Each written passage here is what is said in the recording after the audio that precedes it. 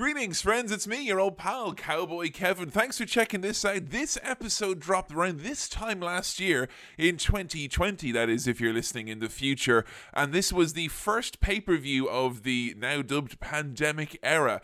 Obviously, the last 12 months have been really difficult for everyone in the wrestling community and beyond, but we wanted to post this one up for free as we are having WrestleMania with an audience this year, and even though it's probably a long way off going back to anything approaching normality, I think looking back at this, the two-night audienceless WrestleMania emanating from the Performance Center will do nothing if not provide a little bit of perspective on this entire pandemic.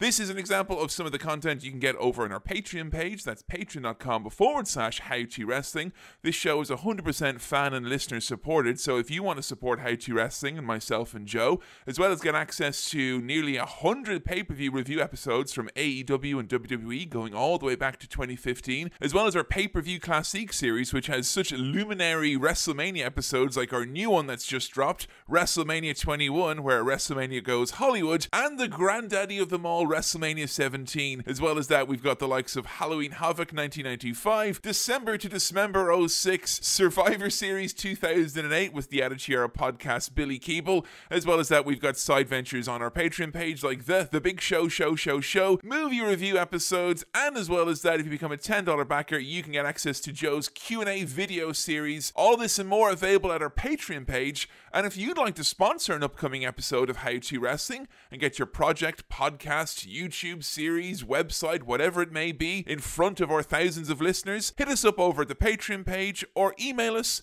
howtowrestling@gmail.com, subject sponsorship. But for now, settle in and enjoy what will no doubt be a very strange trip back to 2020 and the Performance Center for WrestleMania 36.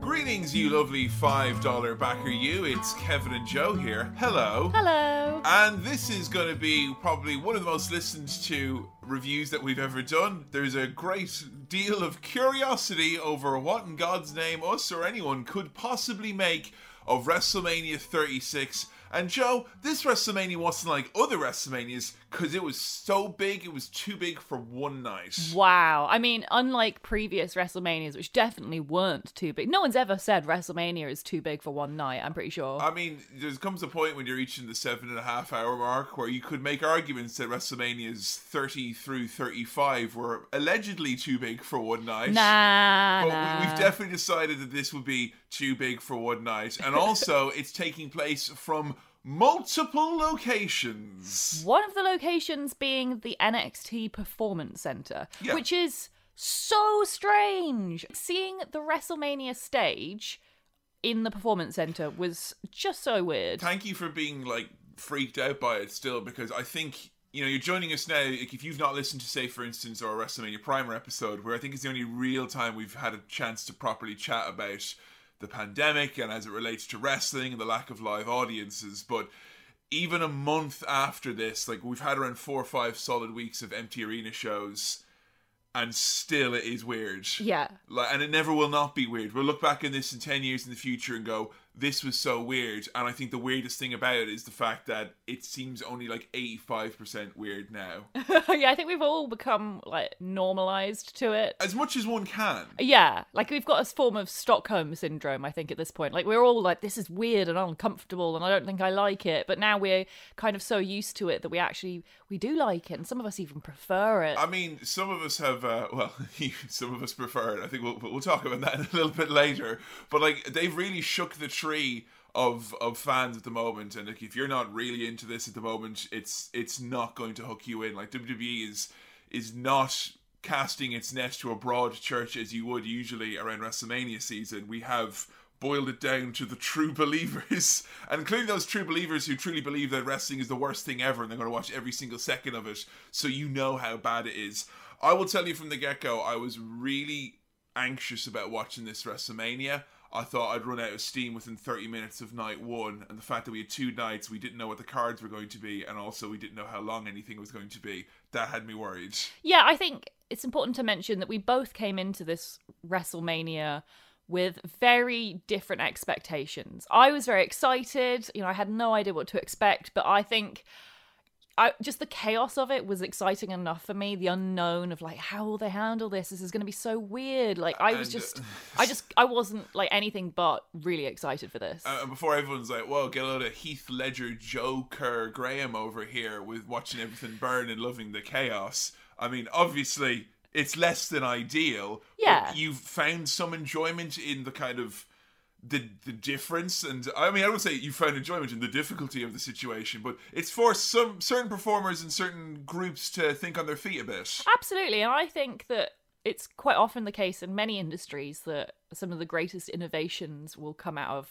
certain restrictions. Yeah.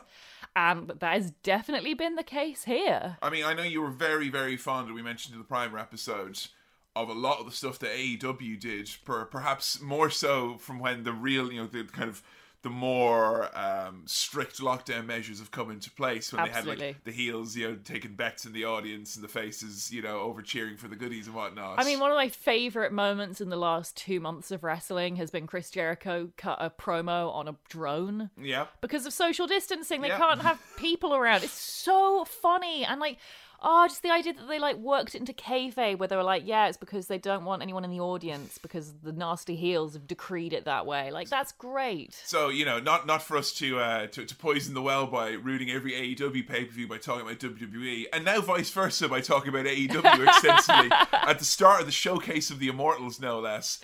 How have WWE fared? Because I think, for me, there's been highlights, but there has been a more pervasive sense of dread and malaise. Yeah, it's been so strange. It's been really all over the place. I think we had some great moments in the first week of Raw when the lockdown started, so that we had no crowd there. We had Steve Austin and Byron Saxton doing their weird moment there, and I loved that. I thought it was so strange. Yeah, because I thought they were going to work it into kayfabe that 316 day, man, there ain't gonna be no some bitches in the audience whatsoever. But yeah, the SmackDown after that Raw was when things started to go downhill, and it was almost like they understood what they could do with the promos. Like, they had a really cool segment on Raw where Roman was like just sitting in the ring with Michael Cole, and he was being interviewed, and it was just very good. We had John Cena doing his thing. Like, it felt like they adapted quite well. And then they tried to have wrestling matches. Kind of. They've really, this is the problem that they've been with this, and they've been between a rock and a hard place, because sometimes it's like they'll give you a match, and then like there was episodes of Raw and SmackDown, Raw particularly, where they have that 3 hours to fill. Yeah. Where they're like, look, here's just fucking an hour and a half of WrestleMania from the past. Yeah, here's 40 minutes of the Royal Rumble this year. So they have really struggled trying to decide what they want to do, but like, there was strong like, Prohibition of the Simpsons vibes, where Triple H was like, no, I'm not worried whatsoever. People don't tune into NXT for raucous crowds and loud reactions. They like the fine work of our team here at the Performance Center in Full Sail University. And then we got that one episode of NXT that was all pre-tapes and character work. Like, me and you were like, that would be great if they did that. And they did it, and like the ratings went down by like a half. Wow. Well, that's the end of me. So let's get Keith Lee and Dominic Dijakovic doing a really awkward one-act play instead. Oh, dear. Looking at the card over the 2 nights, in the Primer, there were matches which I was saying to you publicly and privately, this is going to be great. I'm legitimately excited for this. Yeah. And there was stuff where I was looking at it and going, I swear to God, my teeth will be removed during this fucking encounter, because I'm so deathly afraid of what... Like, so much of WWE is protected by the bubble of a vaguely interested audience. Yeah. And I feel like they were throwing a lot of the roster to the wolves. Yeah, absolutely. And not taken away from the roster or anything like that, but like matches like the opening contest from night 1, like the Kabuki Warriors versus Alexa Bliss and Nikki Cross, which at the best of times they would struggle to have the audience invested in. And like, they went for 15 minutes. Really? They did. And I think the match times here, not to get too Greg Turkington on us, but the match times here tonight say an interesting story. Because I was a fucker to watch this show with, I'm sure. You were on social media, checking things out. You just seemed miserable. I had to check over every 5 minutes. Are you okay? Oh, you look really depressed. Oh, are you sure? Do you want to go to bed? 3 separate occasions when I was like really quiet and you thought I had fallen asleep. Yeah. And I was like, no, I am not asleep. I am awake and bored. Oh, man, I got real bored. And I will point out the matches that made me react. Okay. Because, often I watch you to see your reactions, but I found this time you were watching me. Yeah. To see, what, if anything, would make me stir from my fucking cryogenic stasis. Yeah, not much. I mean, there were a few things on it. There were more matches that surprised me than disappointed me. Yeah. But there were a lot of matches that were generously, I would title, par for the course. Yeah, that's accurate. I was wondering if maybe part of the reason you were flagging slightly is because we didn't have the proper snacks this year. Now, previous WrestleMania primers, we've talked a lot about the careful balance of snacks that you have going into WrestleMania. That's because we're usually planning for a 7-hour event that's catered for a group of people. Exactly. And this is Kevin and Joe 3 weeks into a lockdown. Without a kitchen. And without pants. So, yeah. I was just eating melted cheese from a bowl. I don't care what any of y'all think.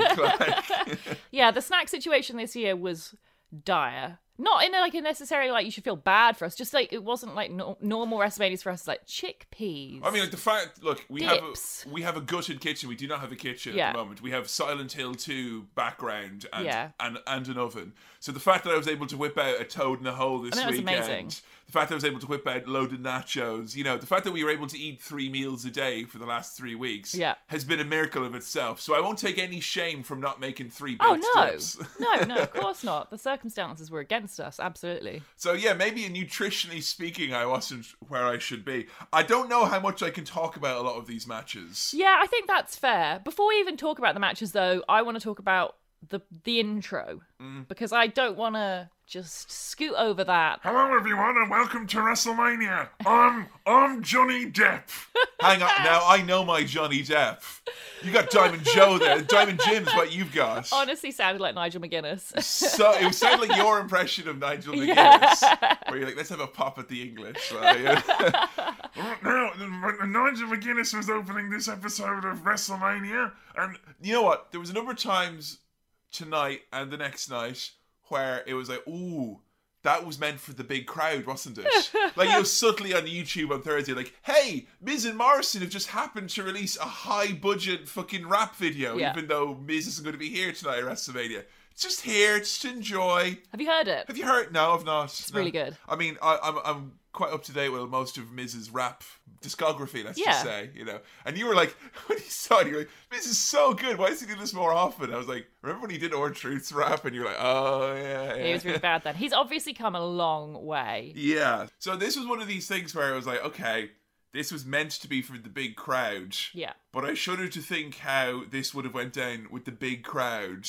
Oh, I'm doing an impression. We got WrestleMania here with this. And then the bit as well where they're like, all right, mate, leave it out. I know you've got yourself. I'm turned to Greg Wallace now. Or no, this is Greg Wallace's bigger brother. He's like, oi. He would beat up Greg and eat all his desserts, wouldn't he? Oh, absolutely.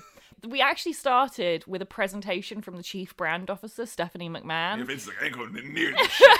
Out you go. Big smile. Same with Triple H, to be honest. We need money. We sick.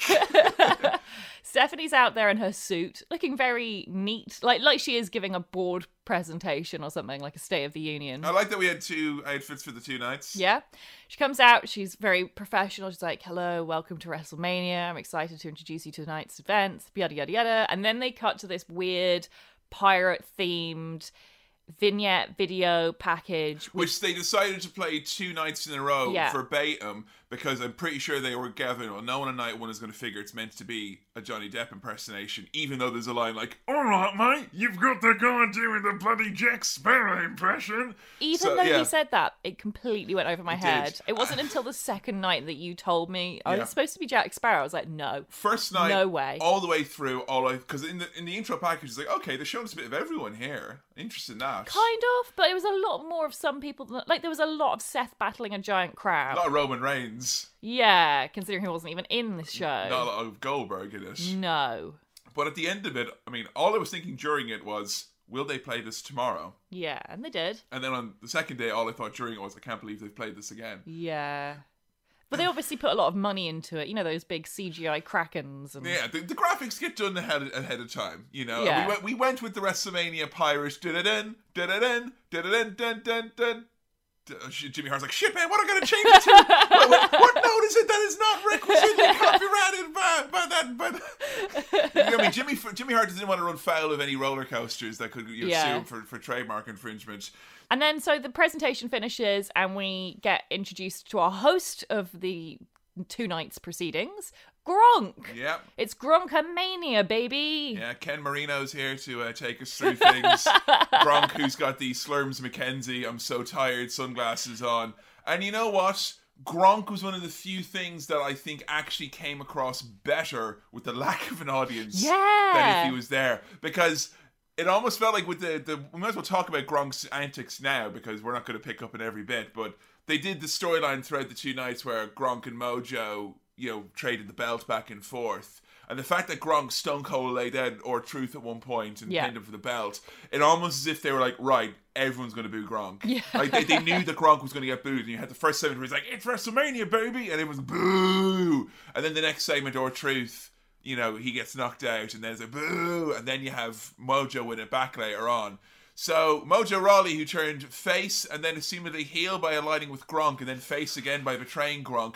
What does Riddick Moss think about all this, Joe? How does that fit into all this, Joe? So Gronk did all right, Gronk did good. I think Gronk was probably the best person you could have for a weird host of a cursed WrestleMania like this. Like he kept the energy up, which I think is so important. But he didn't keep the energy up to the level where you could argue that this was Gronk's world and we're all just living in it. That was not the case whatsoever. It was not Gronk's world. Gronk was happy to be in our world, the WrestleMania universe. And, he was just high energy. He kept yelling throughout the matches and stuff. He had the requisite nervousness and confused excitement. Yeah. That was like... It summed up the WrestleMania as a whole. This WrestleMania was Rob Gronkowski all jazzed up but a little bit worried, and no one knew how it was coming across. Well, can you imagine how fucking awful it would have been if The Rock had hosted this WrestleMania? Oh, it would have stunk, yeah. It would have been so bad. Like literally anyone in the wrestling industry who's considered to be one of the best, it would have been terrible. No, Gronk was very much the effigy filled with stew meat and pig's blood that was thrown to the baying audience to be ripped up into shreds. It was absolutely fine, and I say this as someone who holds no ill will against Gronk whatsoever because he knows absolutely nothing about Gronk other than, I assume, because he was in the same space as Mojo Rawley, that he shares a household with Mojo. That's what I'm assuming, that they're in lockdown together. And I also assume because they're both big idiots that they live in a house that's shaped like a football and that Mojo Rawley and Gronk drive around in a car in the shape of a football booth. It was... Do you think that Gronk and Mojo Rawley would be the worst people you could possibly be in lockdown with? No, because you're in lockdown with them, that's fine. But I think if you met anyone out who was breaking lockdown, the last one I'd want to meet would be Mojo and Gronk. Right. Because I feel they'd be like, let's spit in each other's mouths, bro. Whoa, yeah. I don't get infected. I stay infected. So yeah, they're all hyped up here.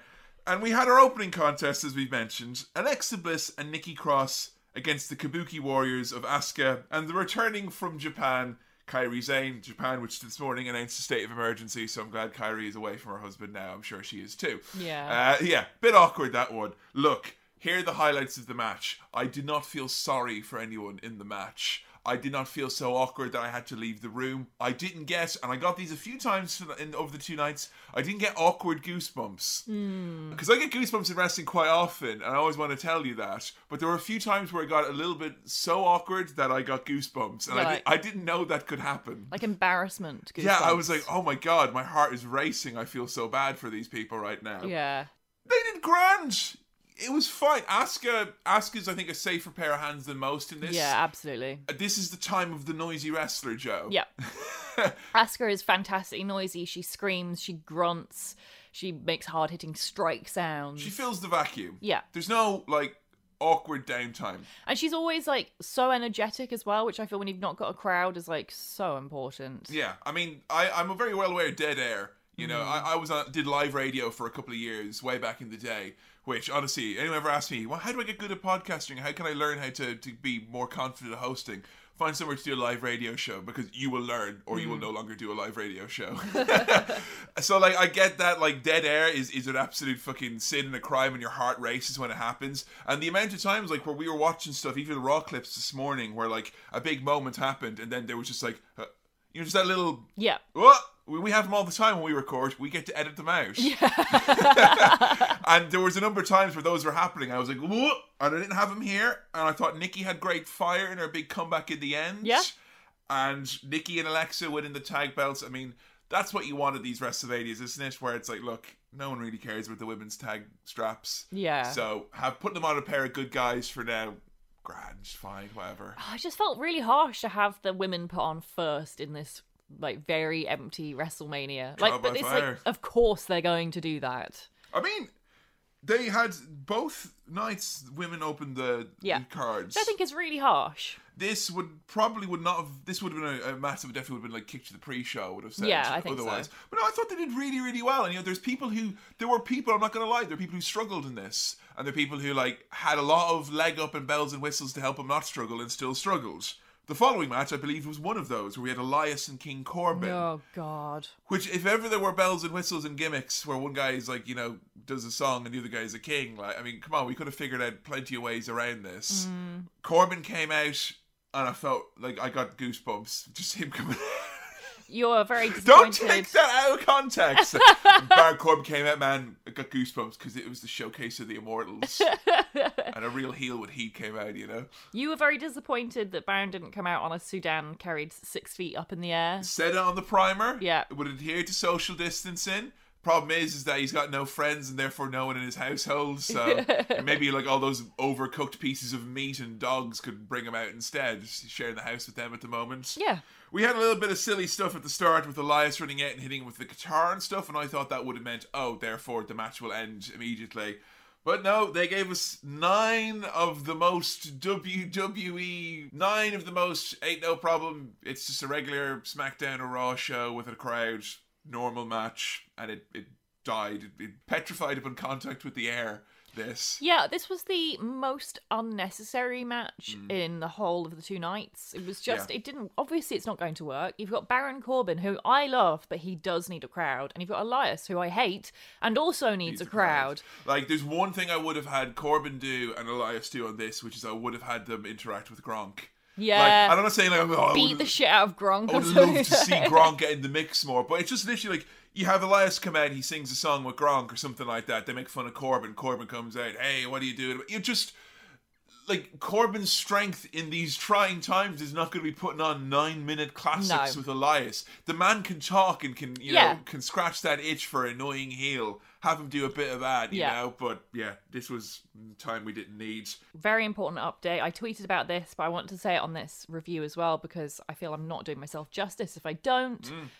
Baron Corbin has a little bit of grey in his beard, and it looks fantastic. Interesting that. I think it's kingly, isn't it? Oh, it's so kingly. When I tweeted about it, I got someone being like, yeah, it happens to all of us, sorry. I was like, why would you think I'm being like, I can't believe it. He's going grey. Oh, he should have just stopped that by sheer force of will. No, it's awesome. Guys, I love it. I'll just say there's like only like 2 or 3 like things which are like you can do to appear hot to the female gaze, and like they're not secret. If you go grey, it'll be fine. Roll up your sleeves. Yawn so that your top pulls up a little bit and you see a little bit of tummy. And your teeth show so it displays dominance. And have a little bit of grey in your beard or hair. There you go. And obviously, if you're going to wear your Harry Potter pajamas like King Corbin is, his Slytherin go for pajamas. Slytherin. Because girls, yeah, it's true. All women love bastards. They do. Slytherin bastards, particularly. So speaking of bastards, we had one particular unnecessary bastard on commentary tonight, didn't we? Oh, JBL. JBL, who I didn't realise. This is a bit of a segue. He wrestled a bear. Yeah. There's an article about that on our website, howtowrestling.com/articles, where you can read all about these various bears that were involved in wrestling. Yeah. Blew my mind. I know. I'm very disappointed that he survived the bear match. It's very rare that you will talk about someone having fought a bear and you seem angry, but it's because obviously you were expecting if someone fights a bear that, I mean, even make them bald like they were Hardcore Holly. So yeah, shame that.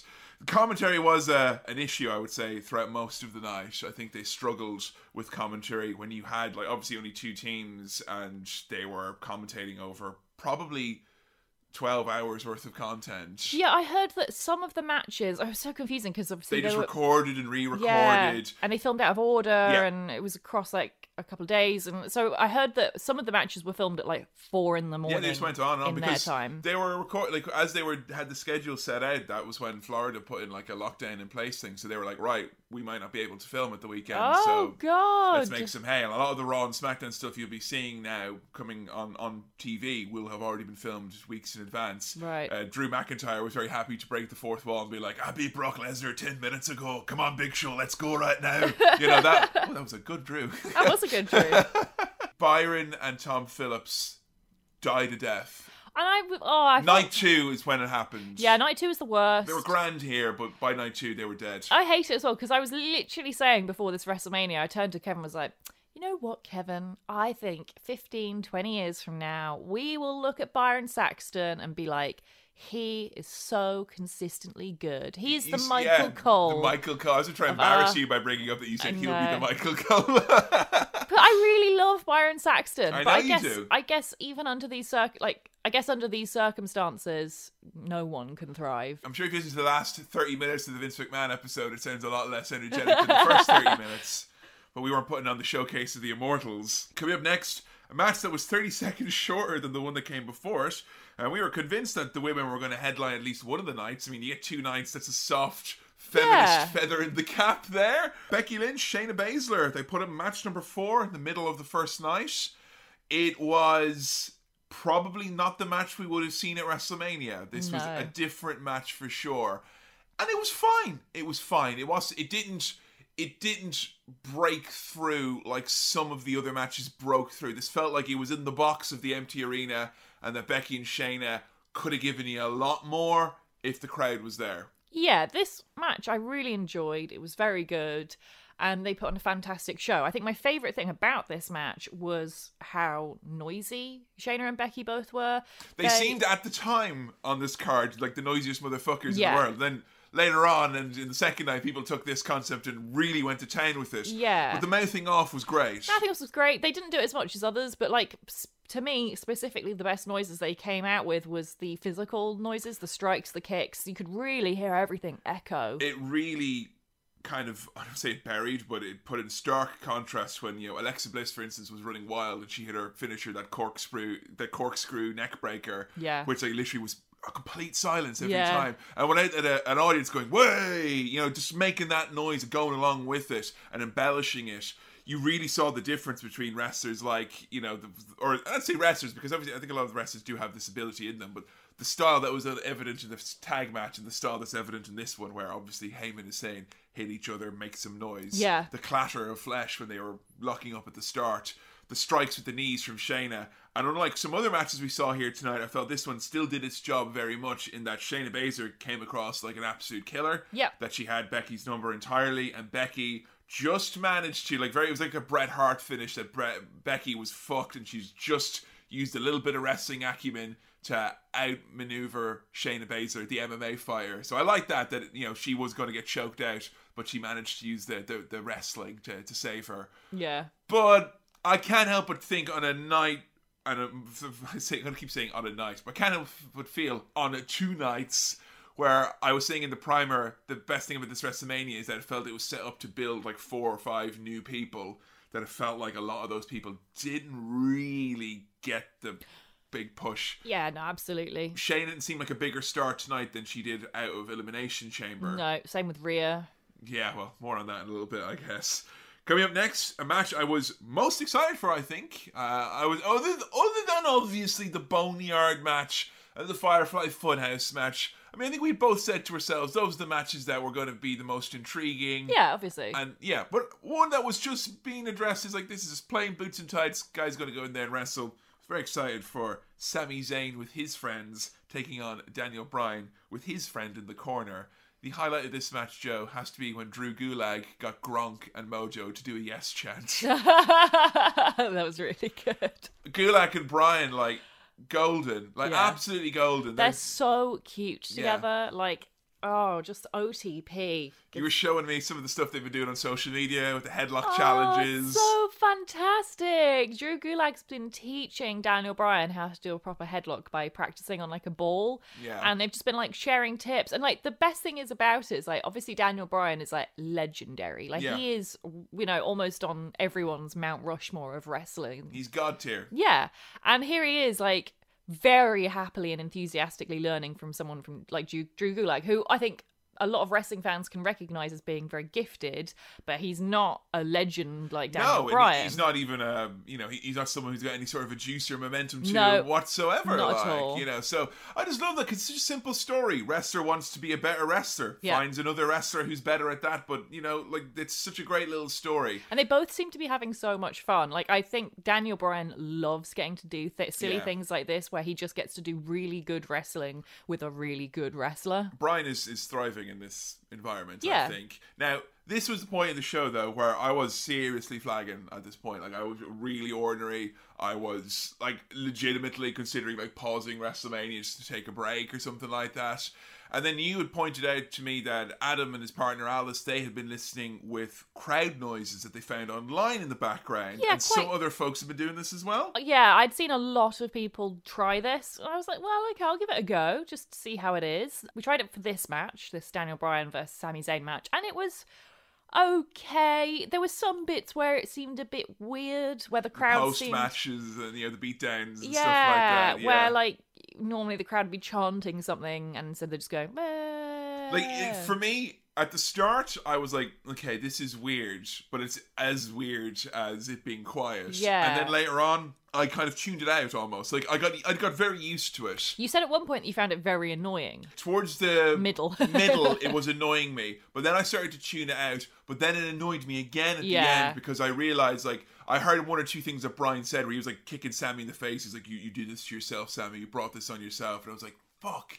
He's been saying all sorts of shit in this match, and I actually probably have only heard around 30% of it because of this fucking crowd noise. So then I made the judgment ruling, that the rule would be now that we would not listen to crowd noise in case we'd miss anything, interesting from the verbal standpoint. I'm glad we gave it a go, but I kind of felt, the principle of the thing is we are being tasked with reviewing this WrestleMania. And this is how it was being presented to us. This is how it's been presented, exactly. If they wanted us to have crowd noises, they could have piped in their own. Yeah, and I kind of a funny feeling that if this match with Bryan and Sami, which was, a real fun, fast-paced, lots of silly stuff happening on the outside with interference, lots of really great actual technical wrestling happening in the ring. Like, if that couldn't be embellished by the crowd noise, ones that were awkward and slow were going to seem like really weird. So, if you're on the fence about watching WrestleMania or checking out some of it, I wouldn't personally recommend putting on crowd noises. And I would say that if people are using that as their antidote to muscle through and watch wrestling, just go watch some classic wrestling. I feel like it could maybe work better with some matches than others. Like, I really don't think it's going to work with a Daniel Bryan match. When you hear Daniel Bryan and you have an audience in the background and they're not chanting yes, it's like, well, this is very strange. Yeah. They wouldn't do this. Who are these enthusiastic extras? Yeah, I think it could have worked better if we'd tried it with, like, the women's tag match in the start, perhaps, because that would be more generic, just, whoa. Yeah. But yeah, I wanted to hear some proper chanting, like, this is wrestling, or whatever. Fight forever! Yeah, we can record our own obnoxious wrestling crowd. Or we can even record, like, a few drunk people who only know one person that they've saw when they were a kid and they've come to the wrestling show to ruin it. And then they're going to go do some cocaine in the bathroom and get a big pint and shout at that guy who they don't think is very talented. We'll do that for you if you really want. Do you really miss wrestling crowds? I don't know. Sami picked up the win with the big haluva kick when Bryan got distracted by all the goings-on outside. It was a fun old match. Yeah. It was the match that made me react the most of any of the matches. Like, Becky and Shayna made me react because I went like, oh, with the noises and such. Yeah. This made me proper, like, they got me with near falls. They got me with, like, cool spots and moments. It made me react the way a wrestling match normally would. Yeah, this is a solid really good wrestling match. I mean, dead center of the first night as well. Really? Yeah. It didn't feel like it. Yeah, if they hadn't put it here, I probably wouldn't have watched this. Yeah, I do feel the pacing of this WrestleMania was quite well done, in that it just gave you enough to be like, it lowered your expectations in the beginning with kind of like the less good matches, and it gave you like a bit of a taste of what this could be like. I mean, I feel they could have given us, on any different day, this coming back from the edit, it would have been like a completely different show. Yeah, definitely. It's like when you get the director's cut and it's like changes a movie from being like really good to being really shit, or vice versa. Just so happens the whims are lined up with a good flow here tonight. Yeah. So we had a match that I was dreading next, dreading a lot.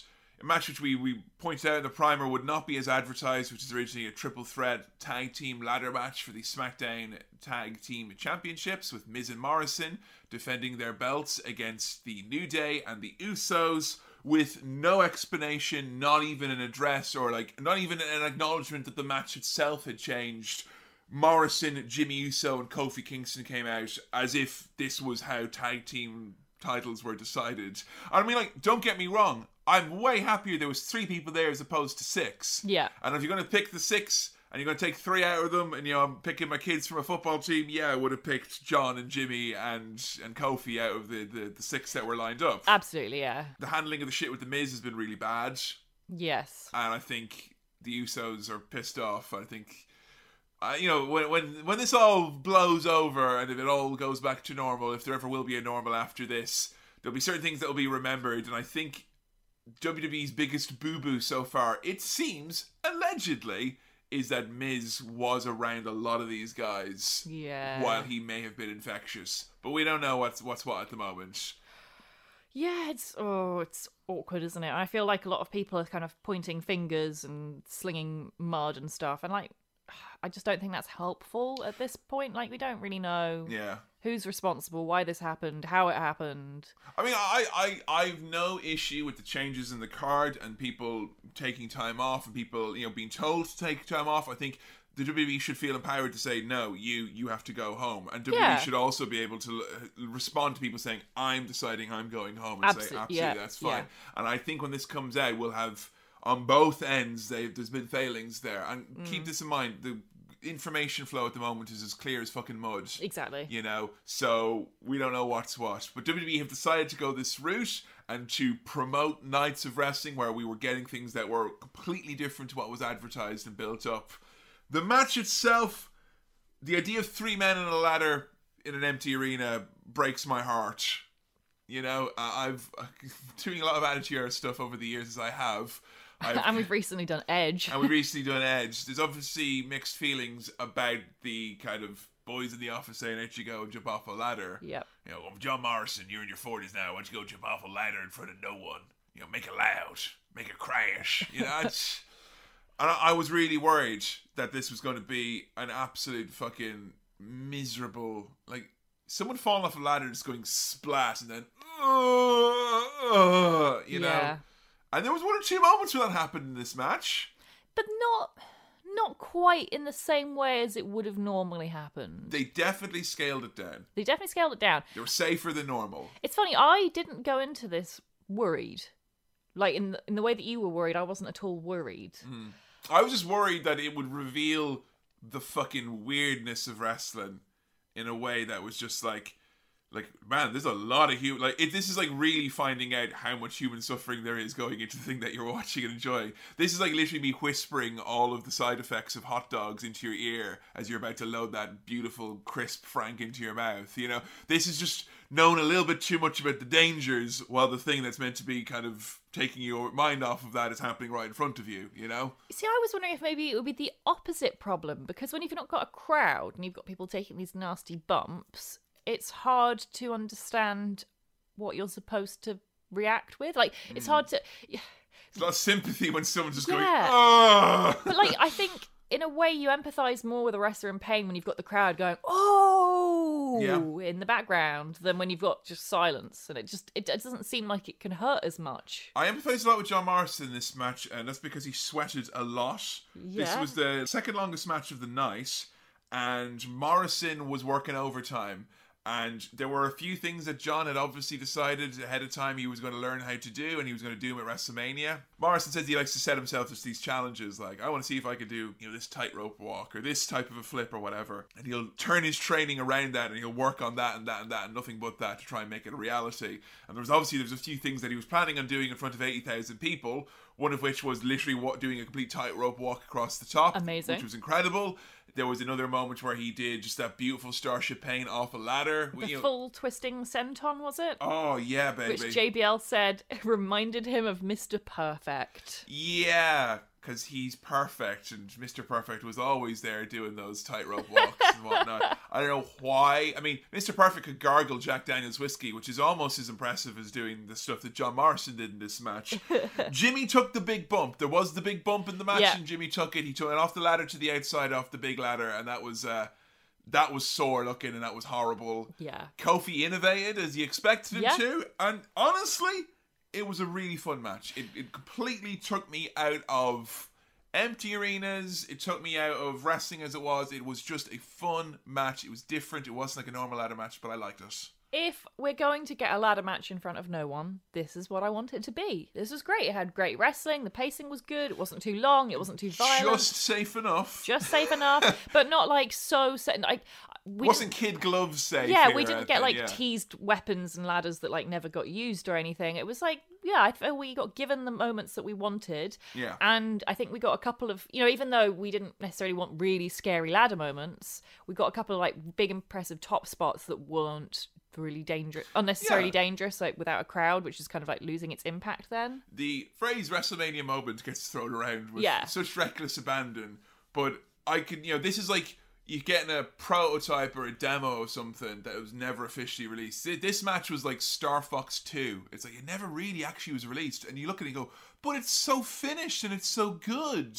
Why did this not? Oh man, this was ready to go. And you see this match with these spots, and you kind of think, yeah, this was essentially a match that was primed, ready to go in front of a crowd. Yeah. And a crowd would have eaten up those John Morrison spots. Oh, yeah. When John was signing that contract to come back and eat a little bit of humble pie to come back to WWE, this was in his mind. Yeah, bless him. Bless him, I feel for people like John who obviously only have so many WrestleManias left in them.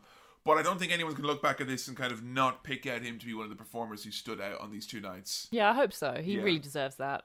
Coming up next, probably my favourite straight match of the entire weekend. Yeah. As we had Kevin Owens taking on Seth Rollins.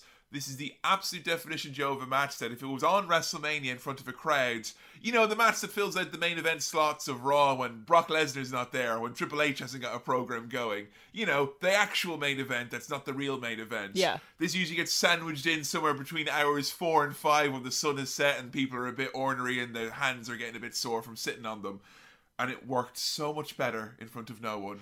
I'm going to say the pacing of this show was very impressive, because after a ladder match, I think that's often the moment where it's kind of I think it's the cursed chalice, isn't it? No one wants to come after a ladder match because, how are you supposed to compete with big ladder spots?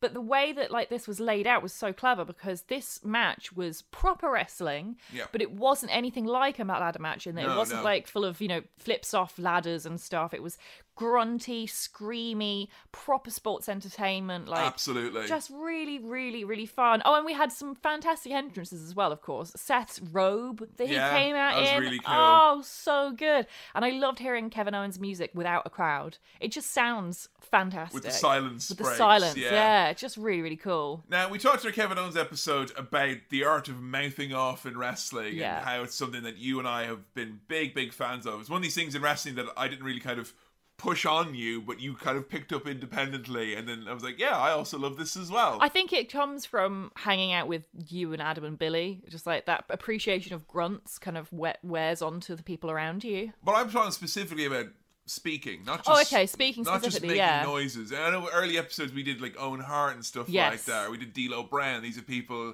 who would fill in the blanks a little bit and they would say stuff. I think it comes from the fact that Seth was my first favourite wrestler. Yeah. When I first got into wrestling, he was a nasty, nasty heel who was mouthing off constantly. Yeah, very, very verbose is Seth Rollins. And Seth is, at his essence, he's a drama kid. Yeah. This podcast brought to you by two kids who did drama as well, So this was very much appreciated because this was one of those crisis opportunities they talk about, where a crisis presents an opportunity. This was so much better than it would have been. So much. Oh my god. These two guys who have great characters. You got the fucking family man, the everyman, blue collar Kevin Owens. You got the Messiah, who's kind of seems to get free range to really go religious with this now. I love it. Full on. Like when Kevin Owens is working over Seth Rollins, he's like, "Come on, Messiah. Come on, God. Come on, God. Come on, God." Even Vince would have went, "Oh, hang on a second now. I mean, I'll fight God, but saying, come on, God, I mean, that's a little bit, come on now, guys. That's nothing crazy here." Just so much of it was theatrical. It was anime as fuck. The camera work was great. Anytime Seth did something and he towered over fucking Kevin Owens, he looked at him with disdain. But then when Kevin started like going on the offensive, and then Seth's like, "You don't have to do this, Kevin." Oh my god, like he was begging with him, pleading with him and all that. The finish of the match in the first instance, where they're brawling outside and it's vicious, and then Seth just grabs the ring bell, he swings at it, and he does that fucking horrible goose laugh. And then he goes, "There's your WrestleMania moment, Kev." Saying that, I'm going to DQ myself in this shitty WrestleMania in front of no one. Yep. That's your match. Good night. Oh my... And I was like, if that was the finish, I would have literally been like, whoa, I got chills. That is evil heel work. That is going to haunt me for the rest of my days. But you did say at the time, you were like, I really liked that match, but I didn't like that finish. It was a bit weird. Because, like, it wasn't what the show needed. We didn't need any more doom and gloom than we've been getting. Like. And I think the fact as well that, like, I mean, obviously it's very heelish of Seth. It was very effective. But I don't know if I was alone here, but like this was the first match where I was like, oh, I want more of this. Yeah. And then when it ended so soon, I was like, no, this is the best match so far. I need more. And then Kevin Owens. He brings it back. So you get Seth building the heel heat, even though there's no crowd there. You end the match early with the DQ, which is like cheap bullshit finish. But then you get it actually continued then, and you get an actual fucking WrestleMania moment from Kevin then jumping off the sign. It was so old school. It was like, this is the type of things where, like, when Jim Cornette's in a fever dream with tears in his eyes talking about how great wrestling used to be, like, or the stuff you hear about the NWA, about how they used to, like, really have the people in the palms of their hand. And I felt like they had me in the palm of their hand in a way that they never ever do. Like, I felt I was completely worked. I was thrown this way and that. Like, I very much was the guy getting his coat on going to the car park after Seth, laid him out going, well, fuck this, Yeah. And then it's like, wait a minute, the match is starting. Maybe I will stay and stab Nature Boy Ric Flair the Four Horsemen with my butcher's knife that I've not cleaned. Maybe I will rush the stage and kill them. Like, it really lit a fire. Seth laid out on the table and Kevin Owens going, "How's this for a WrestleMania moment?" and doing the big elbow off that crazy stage. Like, I didn't even know you could climb up that fucking performance center. So cool. And this felt like fantasy booking from two indie wrestlers who are the biggest fans. Who were like, okay, if you could do any WrestleMania match, what would you do? Like, okay, let's fantasy book it. Like, okay, it's Kevin Owens versus Seth Rollins, and there's no crowd because there's a global pandemic. And then we have Seth hit Kevin Owens with the bell, and then you have Kevin Owens jumping off the WrestleMania side. Like, it's just so silly and fun and cool, but like the wrestling was so good as well. There were only a few big beats there in terms of like big spots, big gimmicks. They weren't smashing through loads of tables. They weren't swinging loads of chairs. Which wouldn't have worked because it was just after that ladder match. The pacing would have been off. The beats were spread out enough that they were exciting when they happened, but the actual work that they were doing, they were putting in, was so entertaining because of the grunts and because of just the constant dialogue between them. Yeah. And honestly, it was...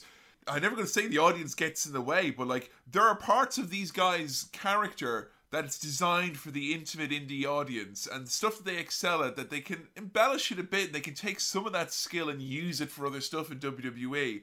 But the fact that Kevin Owens can talk to an intimate room of 10 people or no people, like, that's not something that behooves you at WrestleMania in front of 80,000 people. Yeah. The fact that WrestleMania, this night, we actually managed to see one of the most excellent skills that you have as a wrestler that you never get to see in WWE. Honestly, this match invigorated me with wrestling so much. Totally. And like, this is what this WrestleMania did. It dragged me to my lowest of lows and made me question how I could ever like wrestling in the first place. and made me feel guilty about my love of wrestling. It made me feel embarrassed about my love of wrestling. And then right here, this match made me feel like, yeah, wrestling is the greatest thing in the world. And like, if I was to go in front of a jury and say, ladies and gentlemen, I have to prove wrestling is great, and if I don't, the world will end. Exhibit motherfucking A right here is all I'm saying. Because never before has there been such handcuffs placed on people, and never before have they over-delivered in ways, and just delighted. You know, this was amazing. I loved it. It was just incredible. And to a point, I do expect this from Seth. Because I don't expect it from WWE, though. I don't expect it from WWE. And I don't expect it from Wrestle Goddamn Mania, no, I for don't. sure. I do expect it from Seth, though, because, I mean, he's, you know, if you listen back to our pay-per-view reviews from the last 5 years, Seth Rollins' greatest enemy is the audience. Like, they and him do not get along. I don't need them at all. No. So he's just there in the mirror. I don't need them at all. What? So, yeah, I'm not surprised that Seth was kind of like took this opportunity of being like, right, there's no crowd, I'm going to do all the things I wanted to do with no crowd. But Kevin Owens is so much like, as you say, he's like the people's champion in a way. Like he's such a fan favorite. It's kind of impossible to imagine him doing his babyface stuff in front of no one, but he still pulled it off. And also as well, the idea of like, you know, they tried to do that story before where it's like, you've never had a WrestleMania moment. Yeah. Like when they did Edge and Mick Foley, that was the story. Edge is like, I've not been beaten at WrestleMania. And like, you fucked up every WrestleMania you've had. Like, you had embarrassing matches, your pants were showing there. Like, just like, oh, and then it was like, the story was like, shit, if I don't have this, like, my career is missing an important color photo in the middle. And like, Kevin Owens getting his WrestleMania moment in front of no one is like, oh man, there's layers there. Yeah. That's, oh, I like that a lot. Coming up next, our Universal Championship, a match which was changed with special circumstances. Hello, ladies and gentlemen, I am Michael Cole.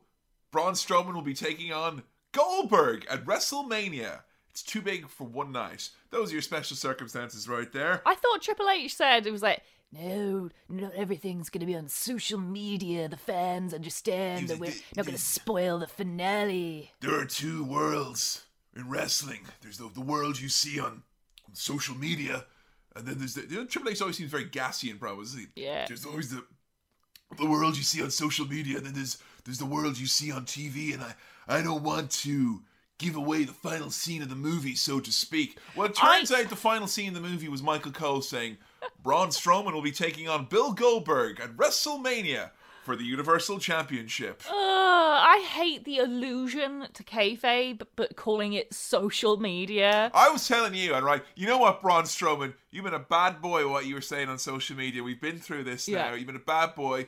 The rumor is that some of the other wrestlers, the wrestlers who know shit, you know, they sat him down, they've explained to him, and apparently he understands now. That's good. I don't know if he's apologized to anyone but he's gonna make. That's the thing. Like, there's so many indie guys. Like, you can't work in a company with like AJ Styles in it and then diss the indies. You can't work in a company where AJ Styles works and just say the Earth is round. Okay, you can't just say that, right? Highlight of this match in the match card graphic. We only got to see it once or twice because this match was such a special circumstance. It was shown to us once very quickly and then put back in Michael Cole's pocket. But Braun's matchup card is him with his hands going raw, and I'm putting my hands out with the fingers grasped like he has the world in his hand because it says get these hands. But the Snickers logo was right in front of it. So Braun Strowman did come into this match doing his best Kevin Mahan after a long shift impression, because I like to get a big Snickers and wrap my hands around it at the best of times, you know. So this match was really fun because Goldberg came out, and Goldberg was the performer that I said to you when we found out all this was going down. I was like, this guy's going to struggle in front of this. You know, this no crowd. This guy needs that, surely. Yeah. I've been filling my time watching some actual wrestling with audience members in it, because WWE have been putting out a lot of random classic matches on YouTube, and I've been watching them just to kind of, you know, remind myself what wrestling is like, you know? So the highlight of my week is in watching Halloween Havoc 1995 anymore. But I watched Goldberg and Rock where the crowd booed and turned on him, and he struggled with it. Goldberg seemed fine here. Didn't seem like he was doing anything other than coming here to do his job. Yeah. He was much more professional than... This is Goldberg here who knows what he's paid to do. And Goldberg came out and he went... He was basically whistling like a train. Yeah, you get someone who's like, here lads, come over here for a second. Like, why? You trying to whistle? Like, cool. Like, oi, you over there, what are you doing? I can't do it. I love in Crazy Ex-Girlfriend when the guy's like, hey, 1 second. And he puts his fingers over to the wolf whistle. He just goes, woo! You know, like, Goldberg was making a lot of noises. Yeah. And Braun Strowman was anime as fuck in this match because he got in the ring and went, you've never faced anyone like me, Goldberg. And I was like, all right, give that man the belt because we ain't even seen his real final form yet, and I'm perturbed. Goldberg did his finisher 4 times, but then couldn't do his other finisher, so then Braun did his finisher 4 times. And, like, this is the thing where it's like, if you understand wrestling, it's kind of, like, ruined for you. Because I don't understand wrestling. So I was just watching this. I was like, so Goldberg's probably going to win. He's going to do the spear, and then he's going to do the other move he does, and then he'll win. Jackhammer. Yeah. And I was like, well, there's nothing wrong with that. Why can't he do that? But I forgot that the jackhammer involves lifting someone above your head. Yeah, just in case anyone had seen Super Showdown where he, like, picked up Undertaker and then dropped him on his head and then fell on his head. Oh. That's not the way that move's meant to go. Which meant that the formula of Goldberg matches couldn't happen. Like, his true weakness is Braun, because Braun is so big and heavy that he couldn't lift him up to do the jackhammer. Bill could have done, I mean, you know, we just reviewed Halloween Havoc. That episode will be dropping on Patreon here very, very shortly. And we saw the Yeti, who's Reese, who I told you is a legitimate 7'4", and that's where Goldberg learned how to do the jackhammer on anyone. Yeah. That was Goldberg in his 20s. Oh, yeah, and he's like Goldberg 55 now, yeah. Yeah, in his 50s now. I mean, I'm not going to hold against the man that he can't pick up Braun for that move. No. I mean, but I'm happy that Braun beat Goldberg. Yeah, I am. You know? Goldberg can go out and manhandle The Fiend if someone can manhandle Goldberg right back. As long as it's not the rule that one person gets to do this and no one gets to do it to them, I'm okay with it. Yeah, me too. You know, I mean, the match was 2 minutes. It was grunty and slammy, and it honestly was as effective in front of no one as it would have been in front of 80,000 people. My biggest criticism of this match, and in fact I'll say it's the first half of WrestleMania as well, there was a lot of bitch thrown around. Bitch! Just so lazy. I just feel it's I have WWE. They say it every fucking 2 seconds. I know. I have to say it though because it's expected of me, and they did say it a lot, and I'm really bored of it. I just thought I'd say that again for the millionth time. And it's not just women saying it to women, it's men saying it to men. Yeah. You're a little bitch. Someone pointed out as well that, like, the worst instance of it of all is when Becky calls people bitch, because Becky is Irish. Yeah. And, like, there are some really good Irish swear words. Yeah, call someone a wagon or a fucking dope. You know, she was calling people a dope. Yeah. She stopped. No, it's bitch that's now. great, you fucking dope. Oh. No. Oh. I know, but no. I remember the first time I was called a dope, and what? A dope? A what? A dope? A what? You're a fucking dope! He called me a dope! Oh my god! What? That's what they've all been saying? Ridiculous. Coming up next, a bitch yard match. Sorry, boneyard match. Bonehouse Brawl. Bonehouse Brawl. And they're serving fish in the jailhouse tonight, folks. And Undertaker is taking on AJ Styles. I ain't talking about no last ride match. I ain't talking about no graveyard match. This here boneyard match, boy. Now, I got trolled by Adam when he photoshopped a big bone cage. Oh, yeah. Into a picture of WrestleMania, and I thought that was real, and I was like, you thought oh. the bone Punjabi prison was what we were going to get. I thought that was real, so I thought we were going to get that, and I was disappointed then when we didn't get a big bone cage. People loved this match. Yeah. They absolutely adored it. Surprisingly now, folks, of the 2 matches that had, you know, basically they were cinematic matches. Let's just call them that. I think that's the easiest way to describe them. Cinematic matches. I think that's fair. The cinematic matches. Have we had them before in WWE? Yes. The Wyatts and the New Day, that was a cinematic match. House of Horrors, that was a cinematic match. Final Deletion, that was a cinematic match. I wouldn't necessarily say that Mankind and The Rock in the Empty Arena match, that's not a cinematic match. Even though it has got 2 cinematic shots at the end, the most of it is filmed just like a regular match. Yeah. This is all filmed cinematic style. Yeah. Surprisingly, the one that has motorbikes, Metallica, and lots of gritty denim was done by the NXT crew. And the one featuring lots of mostly unnecessary references to the past that were tongue-in-cheek for superfans was done by the WWE crew. Kudos to you both for excelling at your different things. I thought it was great fun. I loved how silly it was. I'm not not familiar with American Badass Undertaker. Is that the correct terminology? I mean, this is kind of a hybrid Taker that was a little bit American Badass, but he had magic powers, so he's still the Phenom, you know? Right, okay. So I think he was doing an earlier iteration of his gimmick, but I think when Taker goes back to, like when he went back to being Phenom Undertaker, he still did some of the badass things. Like he still did like the punches, the strikes, the last ride. Like so, Undertaker, like Madonna, when he changes up his look, he still pays homage to what has come before it. So I would say this is an entirely new Undertaker that synthesizes the American Badass Undertaker, Mark Calaway, the person who you see on social media now, but also all of the Undertaker that came before. That's why he was able to raise his hands, make fire appear, disappear, and go behind people's back. Because when he was the badass, you know, riding hard with Limp Bizkit on that rolling motorcycle, he was not magic.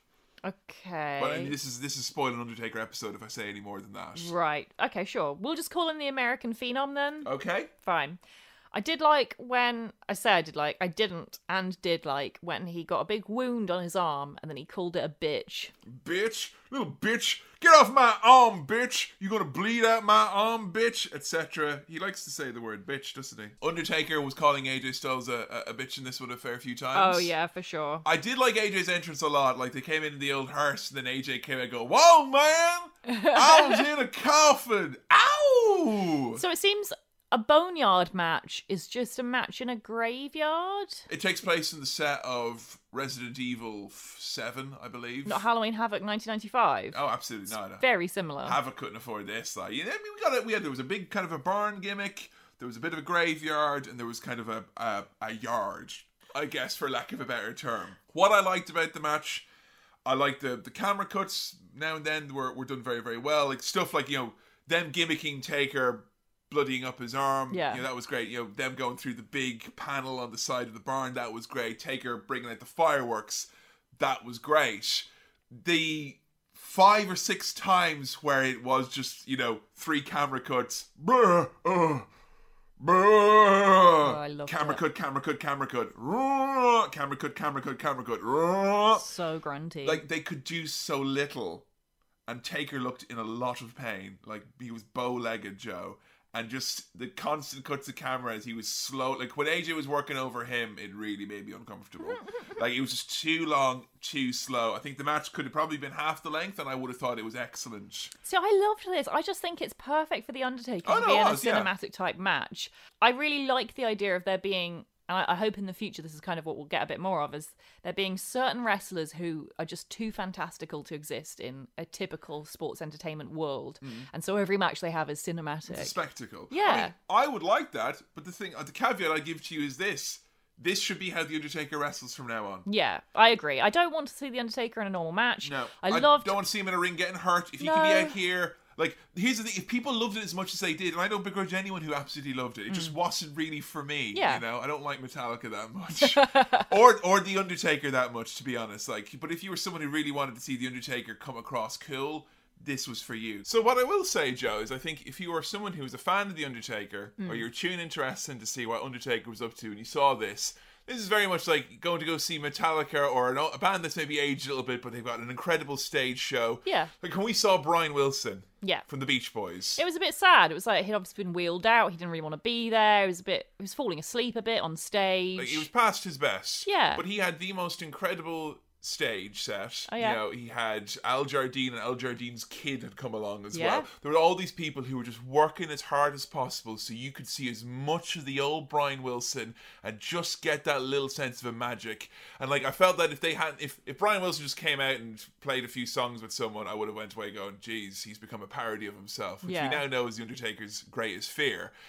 So they did a great job at embellishing that. Here's what I say to you. If we were going to have wrestlers come back out of retirement who can't maybe get medically cleared to do a full match, why not have them do a match like this? Exactly. Like, if at the end of this match, my genuine thought was, well, you know what? If Stone Cold Steve Austin in his 50s is going to come out, you got to be stopping me from putting him in a broken skull match. You know, or someone comes down to the ranch, you do a few bits and bobs like that. Austin gives you the stunner in the barn at the end, and then all the rats come over and eat your corpse. See, you have good taste. I have bad taste. Oh no, because Joe! My first thought was, ooh, a Vince McMahon match. Okay, that's where he great. doesn't have to wrestle. Yeah, and then Vince McMahon uploads his consciousness into the network. I am wrestling, like.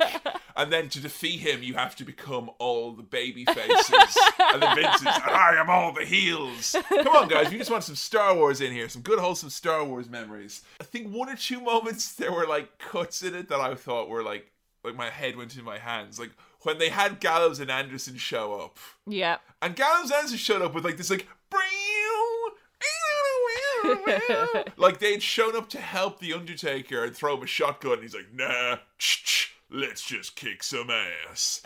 But then they all just beat him up with loads of druids. You know, that was weird. They summoned druids from a barn, and that was never explained. There are certain of the matches that, like, over-delivered. I do believe this over-delivered. You know, I think this is better than if it had been AJ and Taker in front of a crowd. Yeah. I think people are happier with this than they would have been with that. Yeah, I think so. I think that, I honestly don't have anything really bad to say about this match. I loved it. I thought it was really good fun. You struggled to get The Undertaker in his... because this is The Undertaker that you've probably seen the last 5 years when you've been a fan. Yeah. And this is The Undertaker that... he's basically said on a documentary now, in those 5 years, he was miserable and in pain. Yeah. And I feel like with this, I finally get to see Undertaker the way everyone else has always seen The Undertaker, which is like, he's magical and powerful and badass. Whereas, like, normally I just see him as this slow old man. Yeah. And I love that I get to see him kind of in that light for a bit. That's really cool for me. I do believe we'll look back on this and kind of think the shift to cinematic matches, which, like, that's all the people are talking about at WrestleMania. No one has kind of gone like how shit WrestleMania was. No. There are people who hated this whole show, and by the end of night 1 here, they were like, that's it, I'm not coming back for night 2. But there is buzz. It's not the buzz that you would normally get with a WrestleMania. The buzz that there is are about this match and the main event of night 2. Yeah. So if anything comes out of this, if this makes WWE go, well, you know what? Maybe we could give a couple people a night off once pay-per-view. Oh, we have seasons, Kevin.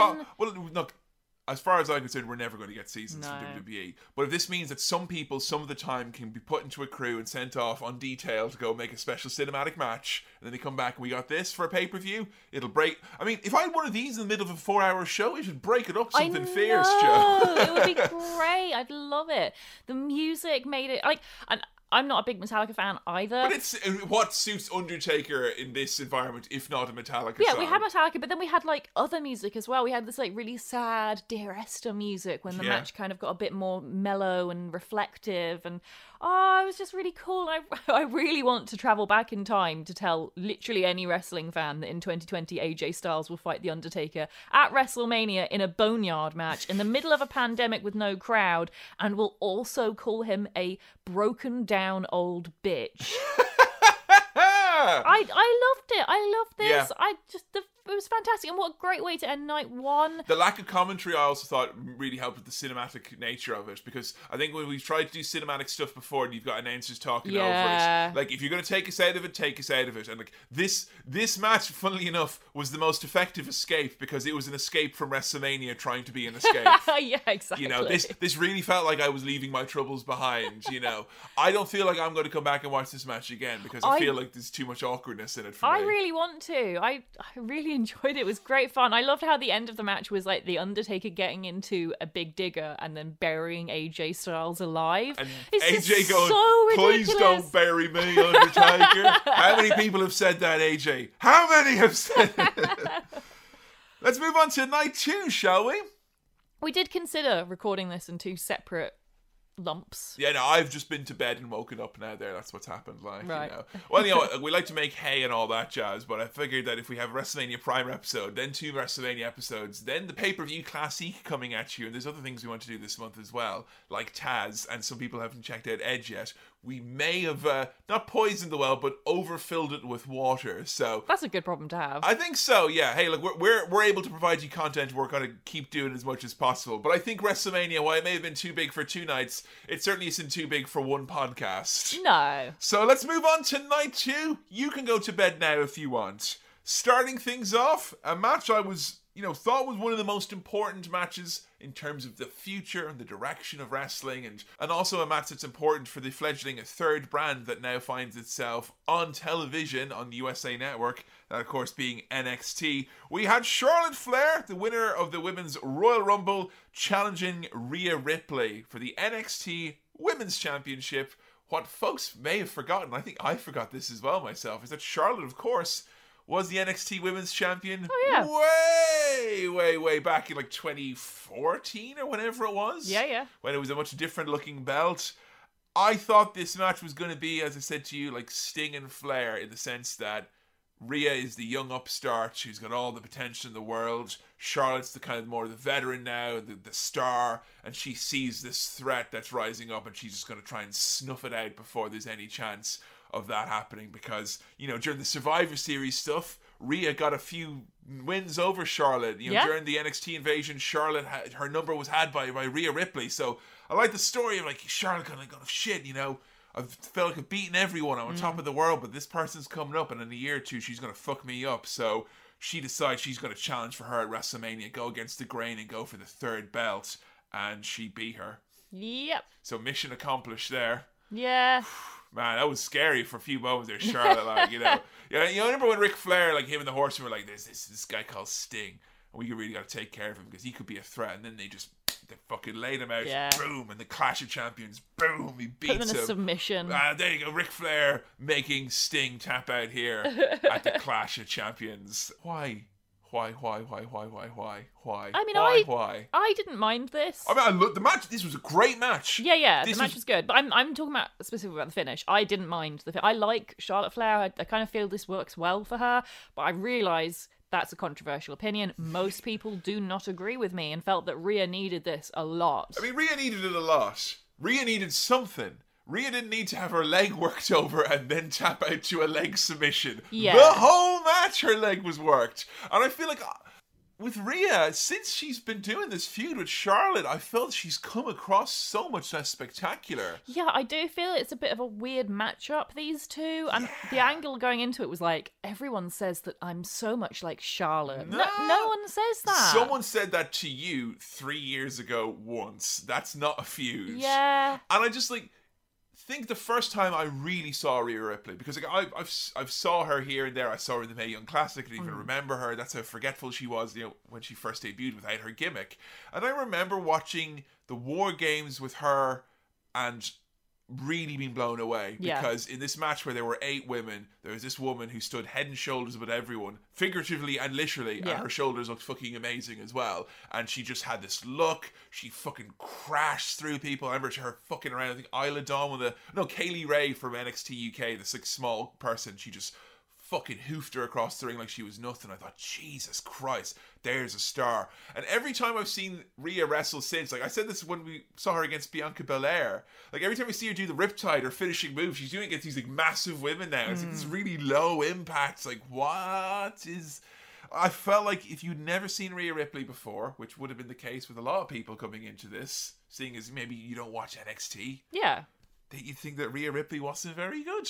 Yeah. And she is. She's very good. She is very good, yeah. I don't like Rhea Ripley as a person at all, but she's really, really, really a star. She is, absolutely. She's got such a great look. She's a great wrestler, and she's Triple H's favourite, so that's something. Yeah, I mean, Charlotte, we've learned from our episode on Rick, Charlotte has got an issue with the fan. Charlotte has an issue with the fans. The fans have an issue with Charlotte. There's a lot of fans who have an issue with Charlotte. Definitely. There's a lack of understanding. I don't think Charlotte makes it easier with the way that she carries herself, but you have to remember, she's playing a heel. Yes, and a particular character heel as well. Like, it's part of a legacy that's been going on for, a generation before her time. Yeah. Here's the question, Charlotte being sent to NXT now, I guess, as the women's champion. Do you think that makes that brand seem really legit and more exciting? I think it does. Yeah. But I really like Charlotte. So and I think Charlotte's kind of fought a lot of everyone else on the main roster, so I'm happy for her to get off there for a while. I mean, that means we won't see her against Becky Lynch again for a bit. I mean, that's good. I mean, the roster could do with it. Yeah. I think there's a lot of people in there. I want to see Charlotte Flair and Candice LeRae. Yeah. That's a match I'm excited. There's a lot of matches that you mentioned that do make me excited. I kind of think that's stuff that's all, anything I'm excited about, it's not excited to happen in an empty arena. This is something that if I'm excited about, it's 3 or 4 months down the line. Yeah. If Charlotte's still there, we're running shows in 3 or 4 months in front of an audience. Nobody knows. So, look, is it the right finish? It's their finish to decide whether it's right or wrong.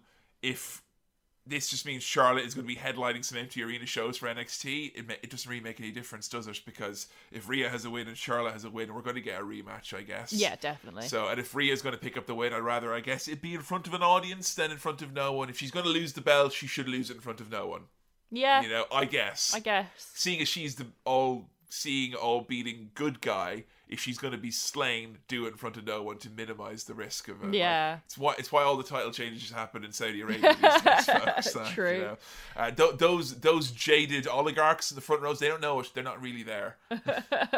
Coming up next, there was a match which, when they announced it, I was just shaking the TV going, why are you making this show longer? Why are you bringing in these people from really far away? You took Lana off a movie set that was furloughed for this. Bobby Lashley taking on Aleister Black. Why? No feud. No one knows why. I don't know. I mean, Lana's brunette now. Lana's brunette now, yeah. And I think anytime I see Lana on screen, I try to see if I can correctly identify if it's an O'Polly or a Boo-Hoo thing. Because I'm pretty sure Lana does actually have an O'Polly Instagram model hookup business. Really? You ever been on Lana's Instagram? It's all fashion shit. It's like, you know, it's you think it's like, oh, Lana's just posing loads and loads of like pics of her and they're like, oh no, this is all sponsored content. Yeah, I'm not surprised. Yeah. So yeah, she's hustler in that sense. So. I mean, I was happy to see Lana and Lashley actually together on screen again. I honestly love them. Like, visually, the look of Lana with Bobby Lashley is fantastic. Oh, yeah, because, absolutely. Like, they both have such a great look. Like, they're both total hunks. Yeah. And they are both very confident in themselves. So, like, visually, I love it.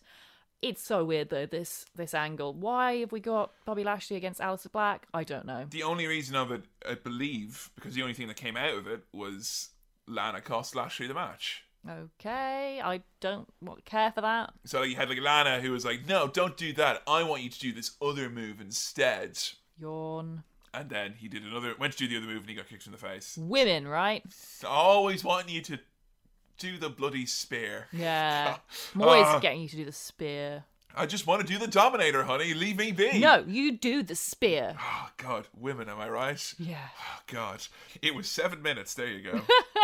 How about that? So, we had a match which really, really, really was the setup for the big audience moment. You know, this was akin to John Cena getting down on one knee for Nikki Bella, which for me is still the absolute all-time great match and moment that could be ruined by there being no audience. But Otis and Dolph Ziggler, the love of Mandy Rose, was on the line here, folks. And the match was all centered around Mandy making a big triumphant kind of, she makes a big return. She comes out to confront Dolph and Sonya and all that. But the whole story got set up, Joe, because the truth was revealed about the love triangle and the fact that Dolph Ziggler stole Mandy away from Otis. And this was all revealed by the new mysterious hacker character.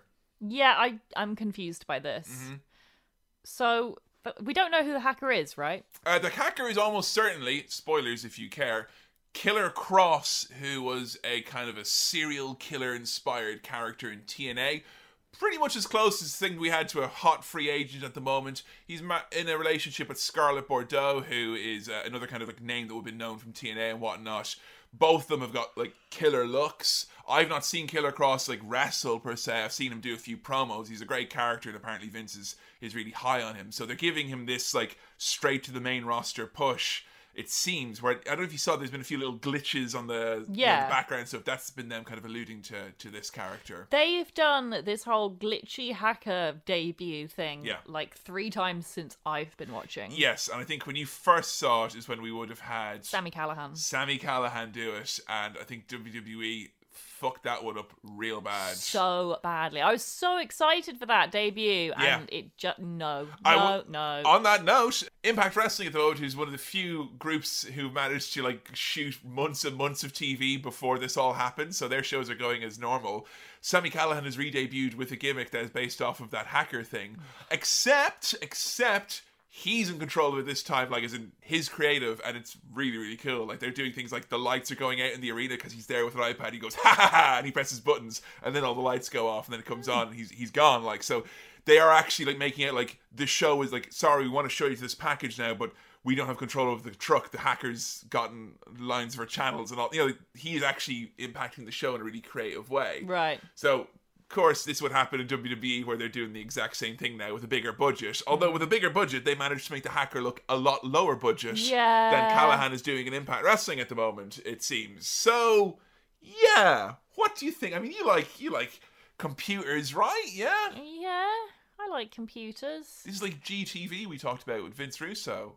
Where someone shows up and he's like, I know what's actually going on, you know? I even like hacker stuff and the Matrix and like, you know, it's very... Hackers. Yeah, it's very 2002, but I'm fine with it. It's... I don't know if I like it here, though. It's a bit weird.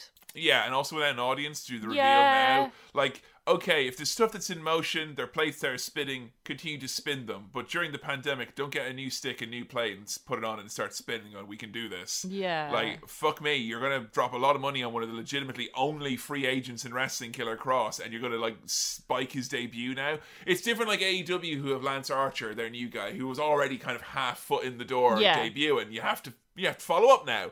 You don't need to follow up here, you know? And also as well, the Otis and Mandy thing probably could have been left well enough known for now. But we ran into it with WrestleMania. A singles match with Otis and Dolph Ziggler was a bit weird, this. I mean, the match itself, the highlight of the match was Mandy's incredible outfit. God, that was outfit. Definitely the highlight of the match. Amazing. Yeah, I mean, this match, it seemed to be the first match where the commentary was really letting it down. They were talking like it was... No, I was going to say darts or golf. No, those guys get into it. Yeah. You know? No, they sound interested. No, the commentary was so boring, and it didn't help that I had Kevin making fun of it like every 2 seconds. Like, got a Dolph Ziggler here. Otis. Wow, there's an elbow there. Right in the corner. In the corner and getting elbows like that, man, you got to think that Otis is in control of the match. Oh, man. And you know what? So low energy. Otis, I love. Dolph Ziggler, who's like my love of his... I have to kind of like supplement because you hate him so much. I love Sonya Deville. I was really happy to see her involved in an angle. I think Mandy is great. Yeah. It legitimately breaks my heart when I see like someone who naturally plays the vain, vapid heel character so well and gets it. Yeah. And now you're turning her into like America's fucking sweetheart. I know, what like, a waste. Look at that bodysuit and tell me that she should be fucking kissing Otis Dotovic on the fucking cheek and talking about apple pie. I mean... that is the bodysuit of an evil woman, Joe. Part of me loves it because obviously I'm so happy for Otis to get his girl. But also, yeah, I'm disappointed for Mandy because I just hate anytime they've did it so many times where they've got this like killer, like evil heel lady or whatever it is. And not even someone who's got much of a push, but then they turn them face and they just become this like, hey guys, it's Mandy. I'm here with my boyfriend. Oh, I hope I win my match tonight. Hey guys, gonna point to everyone now. And then you know what she'll start doing? She'll start fucking skipping when she comes out to the ring. You know, the WWE woman baby face. She skips to the ring. She fucking points at everything. She waves. She loves smiling. You know, you know what? The one way you could do this, you have Otis and Mandy together now, but Mandy continues to be this this vain goddess who doesn't understand, and because she doesn't even understand that she's a heel the way she acts. It's like, I want her just to like, assume that, okay, well, I've lost my best friend Sonya Deville, but this big lad will get me stuff now, right? You know, I hope she completely takes advantage of Otis and she breaks his heart. Right. I say that because that is what Mandy Rose, her natural trajectory is here. I feel like you could get nuclear heat from her from doing this. Yeah. You know? Otis is the most beloved wrestler in the WWE. So, yeah, whatever she ends up doing to him, it's gonna break lots of hearts. It's gonna break lots of hearts, and it can make a tag team. It can make anyone you decide to put with her in this. Not Dolph Ziggler, though. Not Dolph Ziggler. That's all I'll say. Anyone but Dolph Ziggler. Coming up next is a match which I believe, I'm checking my watch, just finished a few moments ago. Like the cleaning of a house, it never fucking ends. Edge, Randy Orton, last man standing match. I wanted so much to like this. I wanted so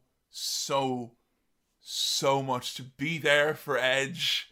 You know, I could have, in my ignorance, just kind of convinced myself I didn't care. But then you and I had to go and spend fucking a week of our lives watching this man religiously, learning everything about the fucking sacrifice over those years, and the 9 years it took for this match to end. You know, the 9 years it took for Edge to fucking get back to a point where he could wrestle at WrestleMania. And it was a match that bored me to tears, and that was 10 minutes in, and then it made me angry, and then it made me fucking depressed, and then at the end I was just like, I want to go to fucking bed. I was so fucking miserable after this match. I hated it so fucking much. I love Edge more than anything. I love the return at the Royal Rumble. I have a fucking documentary to watch with Edge called The Second Mountain, and I thought this morning I might pop that on. I might pop it on, just see what it's like. Maybe, and actually I got scared. I got scared of putting it on because of how bad it would make me feel about hating this match. Oh. And I watched the fucking Undertaker documentary thing, and then afterwards I'm like, I'll watch the Broken Skull sessions as well. Let's see how broken this dead man really is, you right? I'm a glutton for punishment as it relates to depressing wrestlers. But Jesus Christ, Joe, this match sucked. I didn't hate it.